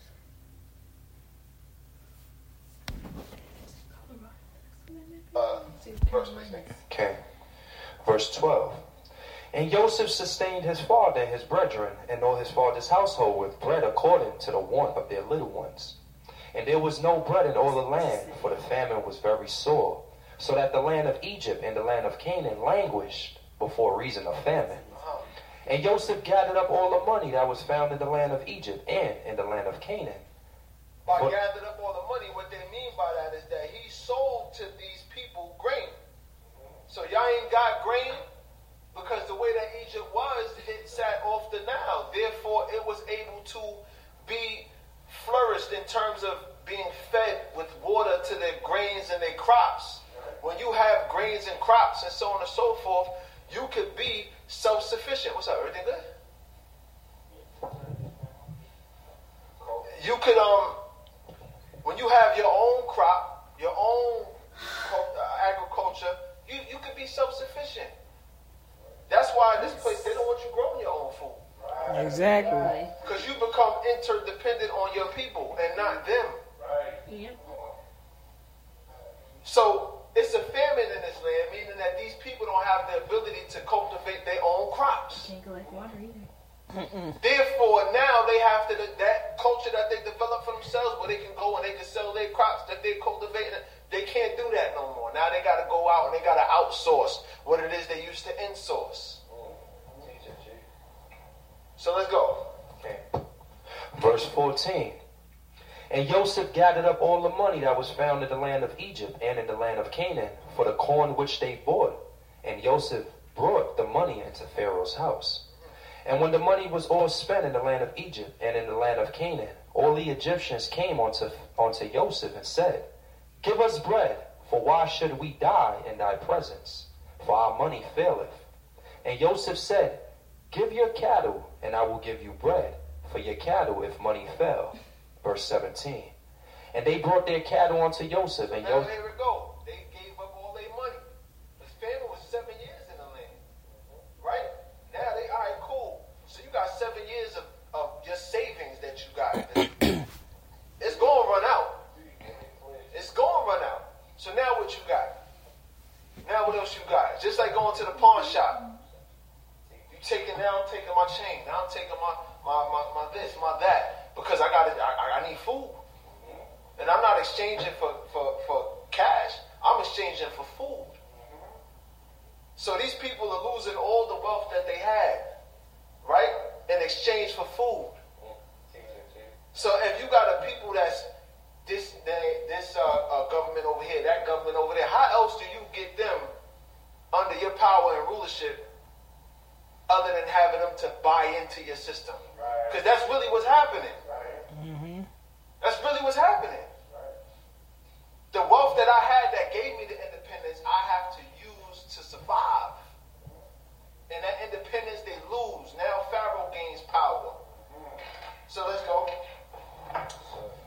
Verse 17. And they brought their cattle unto Joseph, and Joseph gave them bread in exchange for the horses. Right. So when he say they, right, because famine was in the whole land, right? You see how you got Lower Egypt, right? Then you see a little, you got Upper Egypt right here. You got the Sea of Reeds, or the Red Sea, excuse me, right? True businessman, huh? As you look further, you go down, you see the land of Cush down here. But you see all of this right here. All of this was in famine. All of that. So all these people gotta go travel to where Joseph and them is at, and sell what it is that they have so that they could survive. So now they gave up their money, they gave up their cattle. Now what's left? Let's see. And they brought their cattle unto Joseph, and Joseph gave them bread in exchange for the horses, and for the flocks, and for the herds, and for the asses. And he fed them with bread in exchange for all their cattle. I'm going to show you how great the Most High is. I'm going to show you how great the Most High is, right? Because guess what? Guess who's in charge of all of these horses and cattle and stuff? We are. That's making us great too. Here come Pharaoh, his storehouses become plenty, and we in charge of that. And we making it flourish, because you already know Yaakov had the science when it came to growing a flock. If he knew how to do anything, he knew how to breed. And if there was anything he was blessed with, the ability to procreate. Clearly, whether it's with cattle or with people. Am I lying? Let's go. And he fed them with bread in exchange for all their cattle for that year. Verse 18. And when that year was ended, they came unto him the second year, and said unto him, We will not hide from my Lord, how that our money is all spent, and the herds of our cattle are my Lord's. There is naught left in the sight of my Lord, but our bodies and our lands. Our bodies and our land. Here how I go. If I got to sell you my land, I got to sell myself too, because where I'm going to live at. It's famine everywhere. This is how you turn around the hands. Look at this. They went from being able to dwell in various different areas of Egypt to now they got to isolate to a certain area. Now they got to sell their allegiance to this individual. And this is all under the leadership of Joseph. This is all under the thinking and mindset of Joseph. Because Pharaoh clearly he didn't think to implement this, did he? Because if he did, he would have. So here it is, right? Now they sold their cattle. Now they sold land. Now they selling themselves. Let's continue. Verse 19. Wherefore should we die before thine eyes, both we and our land? Buy us and our land for bread, and we and our land will be bondmen unto Pharaoh. And give us seed that we may live and not die. All of this now becomes the possession of Pharaoh. All of that now becomes the possession. He made Pharaoh so fucking wealthy, nigga. He did. His innovation and quick thinking. Under the tutelage of our forefather Joseph. He cleared the famine. Come on. So we did contribute to Egypt becoming great. Indeed that. We did contribute to the unification of Egypt. So you see how our brothers and sisters run around now, and we want to talk and refer to and put the paint in the one eye and all of the crazy stuff that we do, and turn around and be like, man, you know what I'm saying? Y'all wasn't even recorded in the annals of Egypt. That ain't true. That ain't true, because look at that. That's a statue found in ancient Egypt that was depicted of our forefather Joseph. Yeah. Real talk. Real talk. That area that they said was set up for Joseph and his brothers in Goshen, they found it. They found Look like And a guess native. what? He does. Joseph predated a dark age, a dark period in Egypt. Meaning he existed before what they call one of the dark periods. Because when Egypt wasn't in, when they had their turmoil and fighting and all stuff, they called it the dark era of Egypt. He predated that. So he didn't come along and cause that. He cultivated Egypt before that. And you see when he's no longer around, it reads in the next chapter, and the Pharaoh who knew not of Joseph arise. But let's finish. And give us seed that we may live and not die, and that the land be not desolate. Verse 20. So Joseph bought all the land of Egypt for Pharaoh, for the Egyptians sold every man his field, because the famine was so upon them. And you know the dope part about it? Joseph didn't spend not $1 of Pharaoh's money. Not $1 of Pharaoh's money. He just used the grain that they stored up over the 7 years of plenty. And now he made Pharaoh great all over again. But let's see how else he gonna make him great. So now Pharaoh got all this land. Now he got all these people that's working under him. But still peep how he moved. Go ahead. Because this goes to show you the type of mindset that Joseph had. If he was just this individual that was like, yo, it's all about me, he would have said, give me everything y'all got. And you just keep 1/5. But see how he flipped it. Go ahead. And as for the people, he removed them city by city from one end of the border of Egypt, even unto the other end thereof. Only the land of the priests bought he not, for the priests had a portion Even from that's Pharaoh. your teacher. You buy the land and you move a person from here to there. You throw them off. Because guess what? What happens when people sell themselves to another? You're going to start feeling a certain kind of way. We're going to start talking about this, murmuring, yo, man, this is crazy, bro. We got to do something about this Joseph dude, bro. Right. That's right. They said he moved them from one end to the other end. He started moving characters like he's playing on a chessboard now. You know what? Y'all going to do better over here, and y'all going to do better over here. We see that things are cultivating a little better here. We're going to put y'all there. He started moving things to suit the needs of Pharaoh. Go ahead. Okay. Only the land of the priests bought he not, for the priests had a portion from Pharaoh, and did eat their portion which Pharaoh gave them. Wherefore they sold not their land. Then Joseph said unto the people, Behold, I have bought you this day, and your land for Pharaoh.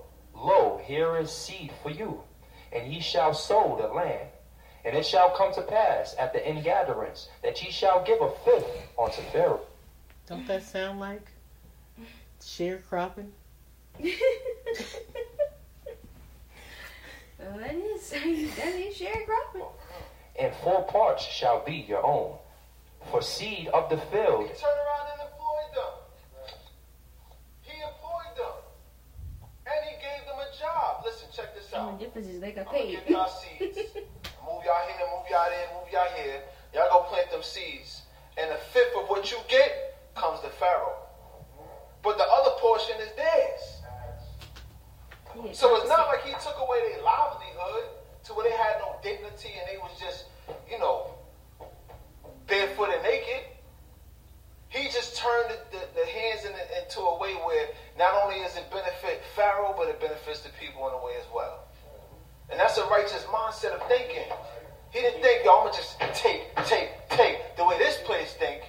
This place take. They tell you, you give us the out of 5 parts, you give us 4 parts and keep 1 part for yourself. That's it. You go to work and get paid, you get taxed.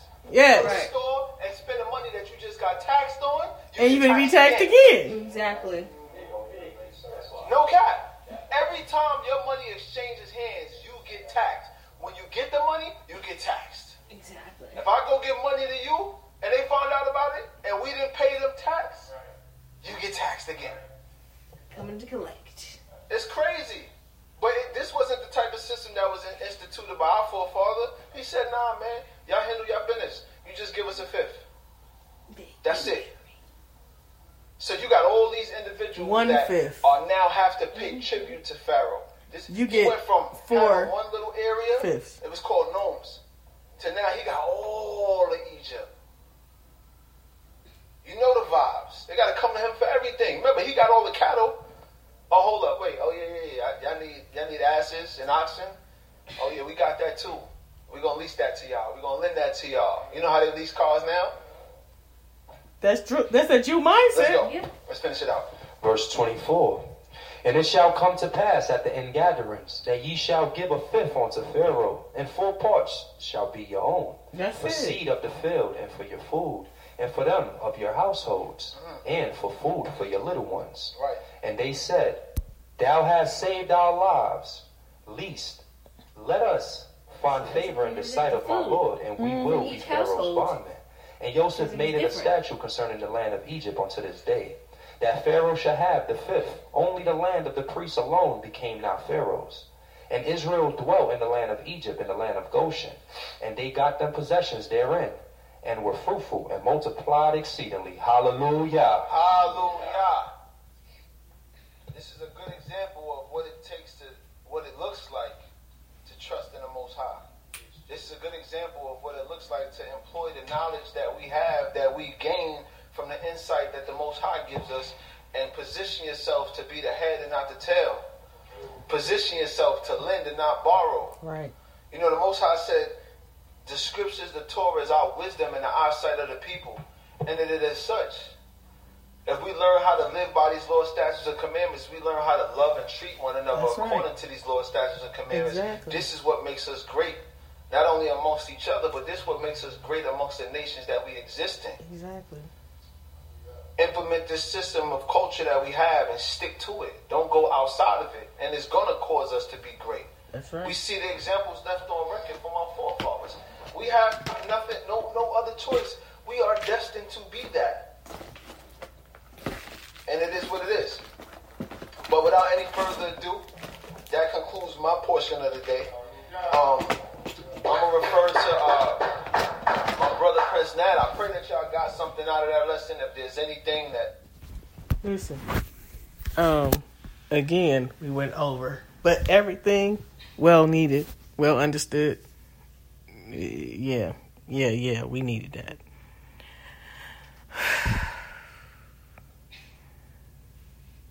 Let's do better in the coming year.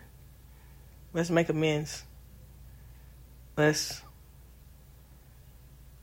treat our family and friends better. Our loved ones, our significant others. Let's do better. And let's apologize for the things we've done. To bring resolution again. Let's bring our family and our friends and our loved ones down to the table and have conversations about things so that we can resolve differences. And if they say you hurt them, then change it. Do better. Apologize. Say, I'm sorry. I didn't mean to hurt you. That's not where my heart was.